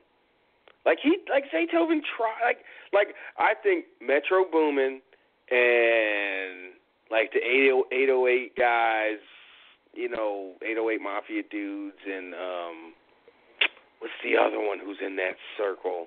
I think his name starts with an S. Southside. 808 Mafia, Southside, Metro Boomin. They've done a good job for keeping the sound going forward. Right, but Zaytoven, and it's not even about his not advancing the sound. It's I don't like the playful, whimsical piano stuff that's his sound. That is Zaytoven, right? That's like saying I don't like what was the shit that Pharrell and them and Neptunes were doing back in the late 90s, early 2000s. Like, that was their style. You can't get away from. That's what makes them unique and makes people instantly know, oh, this is a Neptunes track. So Zaytoven and that damn whimsical piano, that's his thing, but it's not mine. So I can't. So more times, like I didn't like Beast Mode. The first Beast Mode to me is just okay. It's got about the same amount of 3 or 4 good songs out of 11. I thought the Culture album, Culture 2, for the beats for so long. Huh? I think we all been in tune to listen to the beats so long that we forget about the words that's on the track. And that's what I'm speaking of, is the non-development of lyrical content. Yeah, you don't listen to Future and for lyrical content. I mean, I understand that, but that's what I'm saying. Yeah. But that's what I'm saying, though. The creativity starts to wear out, and you can't put out more and more music. The more and more music you start putting out, the less hits you start to get. Now, year or two ago, it probably 5 or 6 tracks. Now it's about 3 or 4. Then you got to put out something else. I disagree, because for me, like people get on Travis Scott because he hasn't advanced his style since Rodeo, and I'm like, I like what he does. I don't care that he does it over and over again. Like, that works for me. Like, I don't need him reinventing his wheel. I like what he does. The fact that he's done it for 3 straight albums does not bother me at all. Not at all. So the fact that Future raps the way he does and he raps on the beats he does, like, no, that's the sound I like. You saw that post when I was like, I listened to all these, these 8 or 9 albums today. What the fuck I'm gonna do when this trap shit over? Like, that's the shit I like. That's the sound I like. I don't need it to be different. I ain't asking them to change their style. I don't want them to change their style. I'm just saying, like, certain, spice it up a little bit. Then it's really all the production then. I like this. It's just a matter of the produced Metro and Zaytoven and them pushing this sound forward. And one of the reasons I like Jack Huncho so much was they used Metro Boomin used like these really good samples. Like, you don't get that as much in hip hop. Number one, people ain't selling as many records, so they can't afford to record companies aren't going to be trying to clear samples. So your shit better be original, or and we ain't got to pay Marvin Gaye's estate for his sample or this fucking Cyndi Lauper thing because you wanted to use this loop from her song. No, we can't afford that. So cut it out. But on the Culture 2 or on Huncho Jack, they did so. So there's like that's really what I'm looking for, like pushing the sound forward. That's me too. Cause that's why I like fucking not Made Men, True Player or whatever it's called. Oh, 2 Player. We 2 Player on the 2 Chainz joint with the saxophone. Oh my God! Like, yeah, that's what I'm looking for. I'm just looking for guys innovating within the sound. And 2 Chainz is a perfect example. We've been that style of rap, the way how he rap, is the same way he's been rapping since he was Titty Boy and Player Circle. It's okay. But he done developed his style and created it and came up with more and added a little bit more to it to where he can continue on, and now he's 2 Chainz. Okay, 2 people came in the game at the same time. Young Jeezy and Rick Ross. They both came in the game same time. Jeezy still sound like Trap or Die, but he ain't trying to rap like Trap or Die, but he ain't added nothing to his content to make it seem like he added something. He's just like, okay, he's not hitting from since Trap or Die, but Rick Ross is not the same from when he came out with Port of Miami to what he with right now. But he's still with that dark trap style that he came out with when I think I'm Big Meat, Larry Hoover, and you know what I'm saying? He's still with that same and hits and same trap beats and everything, but the content and everything that he done added on to it that made him well-rounded. So he can continue to develop new stuff without, having to come out with EPs with 9, 8, 7 tracks, because you don't really have nothing else that you can put out there without sounding the same and sound like, man, I'm just taking from a song that I did 2 years ago.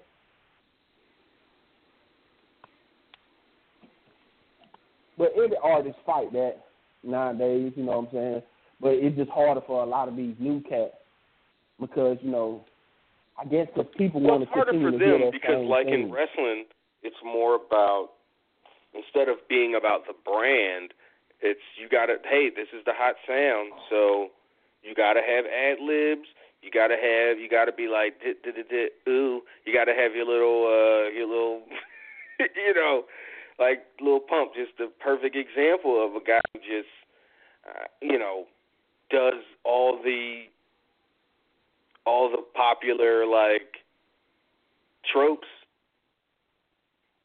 without being particularly right. Without being particularly like the thing that stands out with Lil Pump is his face, the fact that he looks fucking 12 with face tattoos and pink locks, and the fact that his register, his voice is as high as it is, and he like at least for me, like that's why I fucks with him, because I just like dudes, women, people who have a higher register that that's like for the longest until this Ray Shrimmer 3 project. I did not fuck with Slim Jimmy, man.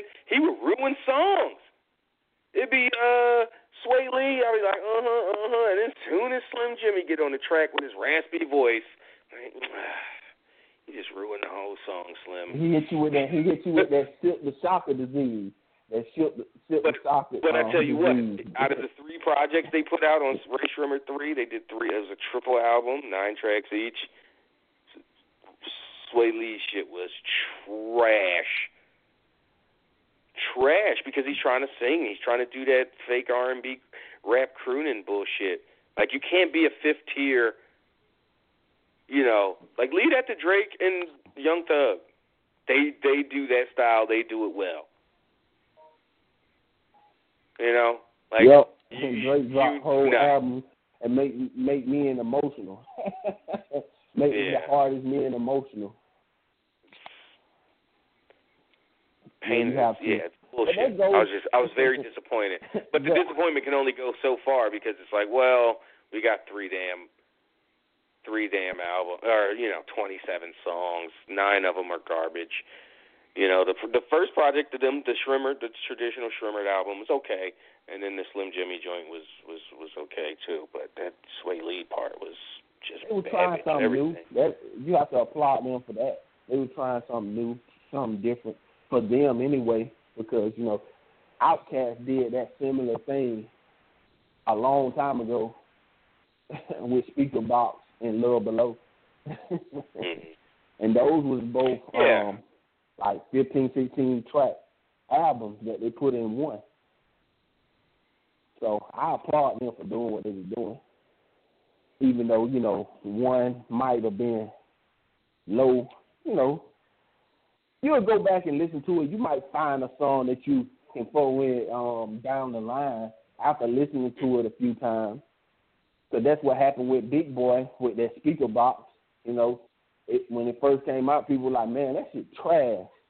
But then you go down the line a little bit longer, a couple of the songs, and then you realize how that shit really influenced a whole bunch of people. Like, oh wait, like everybody else kind of started doing the same shit afterwards. I'm still mad we didn't get a full Big Graham's project. We got the EP last summer, a summer or two, like summer 16. But we never got. I don't think we're gonna ever get too many big projects anymore. We're gonna constantly get nothing but EPs. Unless you're a new hot rapper. Entities like that are so different, Fantagram and Big Boy. So the fact that we got a 5-6 track EP is probably, And as a matter of fact, that one album that Big Boy did, like 4 or 5 of the tracks are produced by Fantagram. That's how they even got that's why they even said, "Hey, let's do something together." So I never heard it, but I just grabbed the Big Sean joint today that he did with Metro Boomin, Double or Nothing, I think it's called. Because I was listening to, you know how you hear somebody, like I like Big Sean, but not enough to like grab a project. But when you hear something enough, and because I was playing Madden and he's got a song on there, and when I've heard this line a million times, but he said, I'm the one at the end of the line, like you're counting backwards, and I just was like, you know what? I need to stop fronting on Big Sean.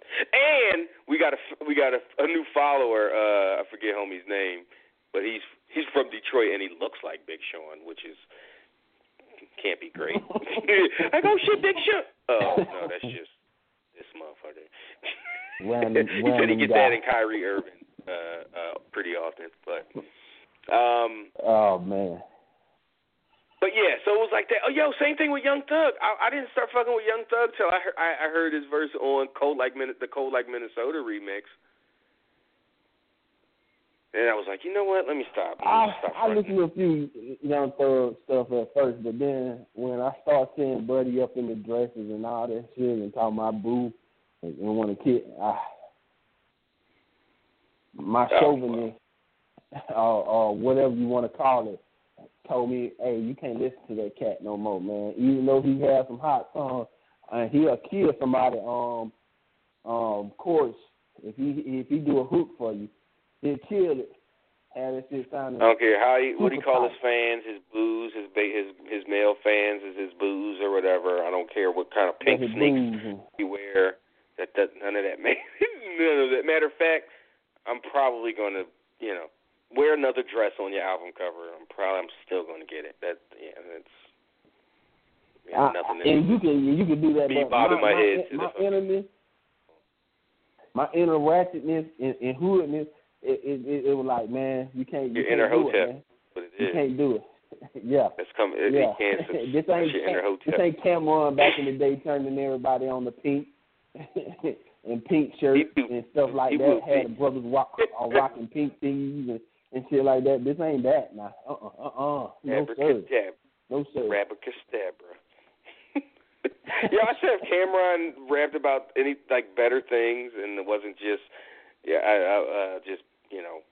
bullshit, drugs, and typical rap shit, he probably been one of my favorite rappers. But I just can't. He's just the way he raps, his flow is just special. But silly. Just couldn't. That boy said, I'm on the Louis. Come get that Louis. I said, what? What you talking about, man? We on that roof. Told the girl to get that toot. What? Hey, man, cut it off. Don't play that in the car no more. Don't do that. We can't roll up to the club with this. They gonna laugh at us. Cut it off. All right, you got another wrestling thing before we close the shop. Yeah, just going into wrestling now. I know y'all was talking about the stars of today, and my whole thing is, the stars of today can do a little bit more, and probably in ring work a little bit crisp, a little bit better than some of them. But the reason why you would never get even somebody on Triple H level is because the crossover appeal. How they bring in other fans and stuff like that. It doesn't relate, because if you sit somebody casual down, everything that hardcore fans like today, casual fans and people outside find that stuff whack and lame. So they feel disgusted with it, and then they turn up their face. And and it reflects badly on the whole thing, so they don't be want to watch it no more. Because you see somebody out here getting flipped over with a dick, with a man using his dick, and they're gonna be like, man, really? Get out of here. But when you had the Stone Cold and the stuff, I said flipped over, like, when whatchamacallit, do his little big spot where he flipped people over with Diggs and the choreographed moves that's all choreographed together. all the flippy high spots. Oh, what's his face? The Dick Flex or whatever he calls it. Yeah. Yeah. That all the high spots that people chant holy shit to, and this is awesome. When you get about 20 high spots in the matches, that's what's killing it today, and not crossing over. Because one thing that always anybody would like, I don't care if it's fake, simulated, or whatever, people like a fight. And they like somebody who they feel like can fight and that'll whoop ass. Stone Cold, reason why he was so over, because he made people feel like, damn, I wish I could go up to my boss and punch him in the face and just fight. The Rock was so witty with what he did, and he didn't tear down people when he came at you. Like when he was going at the Hurricane, and he had to feud with the Hurricane. He was saying some of the most ridiculous shit to the Hurricane, but it didn't diminish the Hurricane. It didn't make him look bad. It made people want to get on the Hurricane side, cheering Hurricane. Yeah, if anything, it made you made him into a bigger star. Hurricane beat Austin. Yep. So, you know what I'm saying? Today, you don't get that. You get the guys who can wrestle. I love Ricochet. But, you know, sometimes some of the spots that he do take people up out of it. I know Cam was speaking of how his friend, when he flipped up, when he did the 690 or whatever, and it brought him back into believing that he could be a star, 630, my bad, made him believe into a star. But when you go back and you look at some of the stuff he did in the Indies, you know what I'm saying, all the flips, and you're not finishing people, you hop right back up, and you do another flip and another flip that crash and burn. People be like, man, that shit ain't real, man. I'm finna go. Cut that off, man. I want to watch this shit. Don't be cutting on that wrestling shit, man. You already know they're going to do 1,000 flips and get right back up. You know, it makes people outside of hardcore fans, they can't disband their disbelief when you see somebody crash and burn. Like, I forgot the move that you said you want to see somebody lose to one time. I think the Falcon Arrow. Oh, yeah, that's my shit. Yeah. Yeah, like, sometimes that should beat some people. It should beat some people. Everybody shouldn't be able to get up from that move and kick out at 2. Some people should get beat. And now that everybody do it, that's the portion. I would see if it was just limited to a certain amount of person. Like, if Drew Galloway or Drew McIntyre got up out of the move, cool. But don't let Elias get up out of that move. You know, it doesn't put any ranking system to people. Like, okay, this is a top-tier guy, and this is a middle-tier guy, and this is a bottom-tier guy. So it's hard to get invested in people, especially with the pull-away brawl that you and Willis were talking about. You got people like Finn Balor out there who a lot of people like, out there with Rhino down and pulling away the brawl. Well, you should have security out there. It makes it look real when you have security, but when you having all the wrestlers come out there and you killing them, especially at first, if they're like the third wave, you know, refs are first. Oh, the refs get shoved to the side. So send out the black shirt or yellow shirt security guys, and then they get punched away, and then it's like, hey, I need some wrestlers out here. Like, all right, you know, and Rhino and them want to come out, you know, Titus Worldwide or somebody. But, and I don't even have a problem with, like, Finn and Corbin and, like, those types of guys being out there. Like, if you're going to send people out, then they all should come. Or, you know, like, you shouldn't discriminate. It shouldn't just be jobbers. I knew Seth wasn't coming out there, and he's supposed to be his friend. You know what I'm saying? He ain't coming out there to break it up. And I was always taught, you don't break up no fight. That's when stuff happens to you when you go out there and try to break up a fight. So, you know, I understand if you had a young lion system, like in New Japan, like that's why they had the young lions out there. But, you know, they out there sometimes to get beat on. And then the people walk away. But having guys who maybe 2 or 3 months down the line, you're going to want to push in a main event picture. That's why nobody look credible against somebody like Brock, because Brock ain't going out there breaking up a damn thing. Samoa Joe ain't going out there breaking up a damn thing. Like, come on. And I say Cam. Yeah, Strowman wasn't out there. Yeah, Strowman ain't out there. Cam said the perfect line.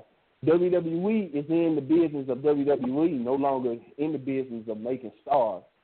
And that's why I say about Vince being a horrible booker. He's a great promoter and promoting his own brand and stuff like that, and making Wall Street and people want to spend billions of dollars on the WWE. But just like in any other sport, the reason why wrestling hasn't kept up the young demographic that they used to have more than the NBA, NFL. They used to have the younger people more than those other sports. But the reason why those other sports are continuing to grow and continue to get that young basis is because they're constantly making new stars. They come up with these younger kids and younger people that they can go up and grow up with, instead of having to go pull those old stars. The old stars bring old fans. They don't bring and make new fans or keep new fans. Because somebody who just started watching wrestling today, who was the guy who came on and said Tyler Breeze made him love wrestling again? Somebody like him. Oh, Sean. I hope he ain't older. Because that would be. I don't even think Sean's already. I think he's in his early. I think he's Cam's age, like maybe 32. I'm guessing. Oh, then he my age. He around my age then, because I'm older than Cam. But then that's pitiful right there. You can't be saying that. I understand if you're 20 or something like that, and you say Tyler Breeze made you fall back in love. Tyler Breeze brought you back to wrestling. Yeah, I didn't want to, like Sean's got a bunch of. You can't be saying that. Bunch of shit with him. So I didn't want to jump on him about that. I see that now. Tyler, I see that now. You ain't see that shit on Twitter? I see that now. I'm fucking problematic. Nah. Everything you say is I problematic. see y'all put up out there about it, but I end up tuning Twitter talk out a little bit because Twitter hot takes are a hot mess. So. What about my hot take about blueberries? Where do you fall on the blueberry divide? Do you eat blueberries out the fucking bucket? Hell no, I don't eat no blueberries. Out the basket, I mean. Because they corny. Don't eat Nobody blueberries. Eat no blueberries. Only thing I eat out the basket these blueberries are delicious. I ain't never heard them words ever. You eat blueberries out the basket if you got a prostate problem, because they definitely got wild prostate shrinking properties. But that's about it. Nobody eating blueberries, popping them for flavor. They're not grapes or cherry. I drank prune juice before blueberries. But put that shit in bread? Oh, my God, blueberries are fire. A fucking blueberry muffin? I push somebody down some steps for a basket of some good blueberry muffins. Blueberry waffles, pancakes? Hell yeah. But unless they're connected to bread. And that whole argument about bread, I was going to say something about that in a minute, but I say it now. Pie, that is a bread. But these be the same people who doctor come up and tell them, hey, man, you can't eat no type of bread. And sit there you ain't eating pie? Like, pie ain't bread. Like, well, why are you dying like it's bread? I ain't eat no bread. You allergic to bread now. All right, but pie ain't bread. Then why you got highs all over your face then, stupid? So that's what I be saying. I wish I brought up the allergic part. Like, yeah, so you think somebody with a gluten allergy, it's okay, they can eat pie, but they can't eat a slice of bread from a loaf? Stupid. They couldn't even touch a taste of dough. You can't even touch and taste the dough if you're allergic to bread. Like, get out of here. Yeah. People say anything with wheat in it, you might as well say. Like, get out of here. How you make dough? Wheat? Like, come on, man. Smart enough. But, yeah, back to it. I just say, man, you have to grow up with things. And, yeah, people like the nostalgia act coming back, but that don't draw in new fans or keep new fans or make new fans. Till you start building up somebody that they can grow up with. Like we grew up with The Rock and Stone Cold and stuff like that. So yeah, that was fuel to keep watching it and keep going. And then we see who all else. Yeah, some people fell off, some people didn't. But you ain't gaining new people because you don't make stars. You know what I'm saying? Like, that's why you have these debates in other sports where people say LeBron James better than Michael Jordan. And then you rile up the fans who grew up with Michael Jordan, and he was the man. And he was more than just a shoe. Right. If you're 20, what the fuck Michael Jordan mean to you? Yep, because you never seen him play. You never seen him play, but you seen LeBron. Larry Bird barely meant anything to me. And I saw him play until I was, when Bird retired, 91, 92, something like that. So, same with Dr. J. He played in my damn city until I was 8, 9 years old. What the fuck Dr. J mean to me, man? I know about Allen Iverson, Grant fucking Hill. Those were my two favorite players growing up. Period. That's my again, somebody that's 20, Grant Hill and Allen Iverson. They talking about Kyrie and, some other fucking guy, and LeBron or something. I don't know. Yeah, so that's can you get any different personality-wise than Grant Hill and Allen Iverson?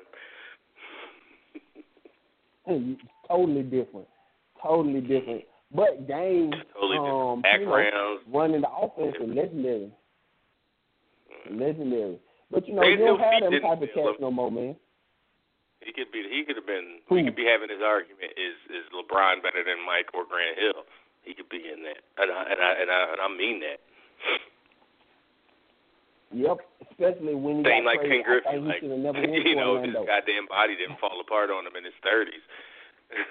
We could be like, that's how he wasn't on steroids because his body fell on it. Yeah. He didn't all the way. Once it started failing, it never came back. Never got back. Matter of fact, come on, kid. Just do one cycle, recover, and then we won't talk about it again. I wouldn't have held it against him. Shit. Do it for me. Do it some dingers for old Trav. So. I just want to see that swing. That's all. I just want to see that That's swing. all I want to see, right. That swing was pretty. That swing was pretty. But then, that's my whole thing about that, man. And Raw has been good, have some parts. SmackDown was pretty decent, but you could have another drop. Sean's 35, because by the way. Depending. Okay. Yeah. But you could have another drop. You could have another drop of fans dropping off on Monday, depending on the wins and losses of. I think coming off of a good Raw. And then coming off of a Monday, and then coming off of Extreme Rules, will have some people tuning in. I wouldn't be surprised if that first hour does really big numbers, and then they go downhill from there. But I think people are going to want to tune in and see some reaction. Maybe finally they'll say something about Lesnar. Who knows? But yeah, I think Monday will be fine. If not, then right. then there's a problem. So. But anyway, last question, Travis, you can let me go. Yeah, go ahead. Hurry up. Yeah, last question, then you can let me go. Then, okay, I know the coming together of the brands and these pay-per-views is supposed to make the pay-per-views better. But then let me ask you, when was the last good main roster pay-per-view you've seen? I'm talking about from start to finish. It might have some lower points in it, but I'm talking about from start to finish. When was the last good one? Yeah, and that can give you your answer about this Sunday. WrestleMania this year was good. I don't trying to remember.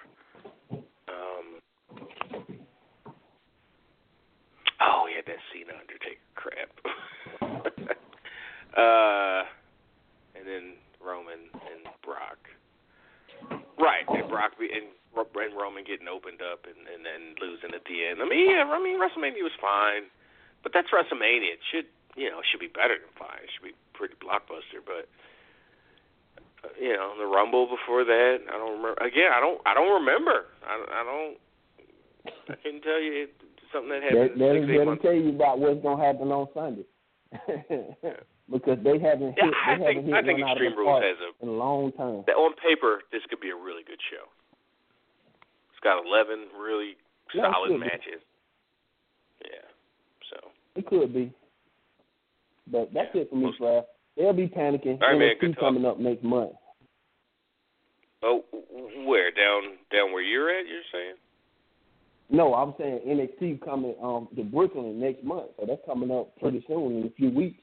So if they don't live up this pay-per-view, they better be trying to live up at SummerSlam because just like you were speaking about NXT and how they book matches, they building up something.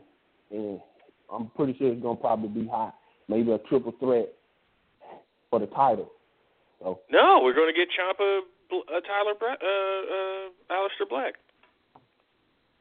Right? Yeah, but Johnny might come in there if you might see Johnny coming there and interrupt it. So either Ciampa wins you imagine or if a triple threat. Gargano's the one does something and it leads Ciampa directly to winning that belt, and it wouldn't, so he can hold it over Johnny like I only won the title because of you. That would be so awesome. And they would do that too, NXT. So, hey, if they do that right there, then, hey, the main show got something to live up to. But, hey, we'll see. I don't want to hold you up, man. But thanks for answering my question. Indeed. We'll talk soon. All right. It's Darrell from Georgia, so that does it for us this week here. Free folks, that's it. VIPers, click over. Rich and I will be back for another hour plus of content. Got some stuff to talk about, certainly. So, yeah, appreciate everybody's time, their energy, their calls, their emails, their tweets, their co-hostingship. And, talk to y'all next time.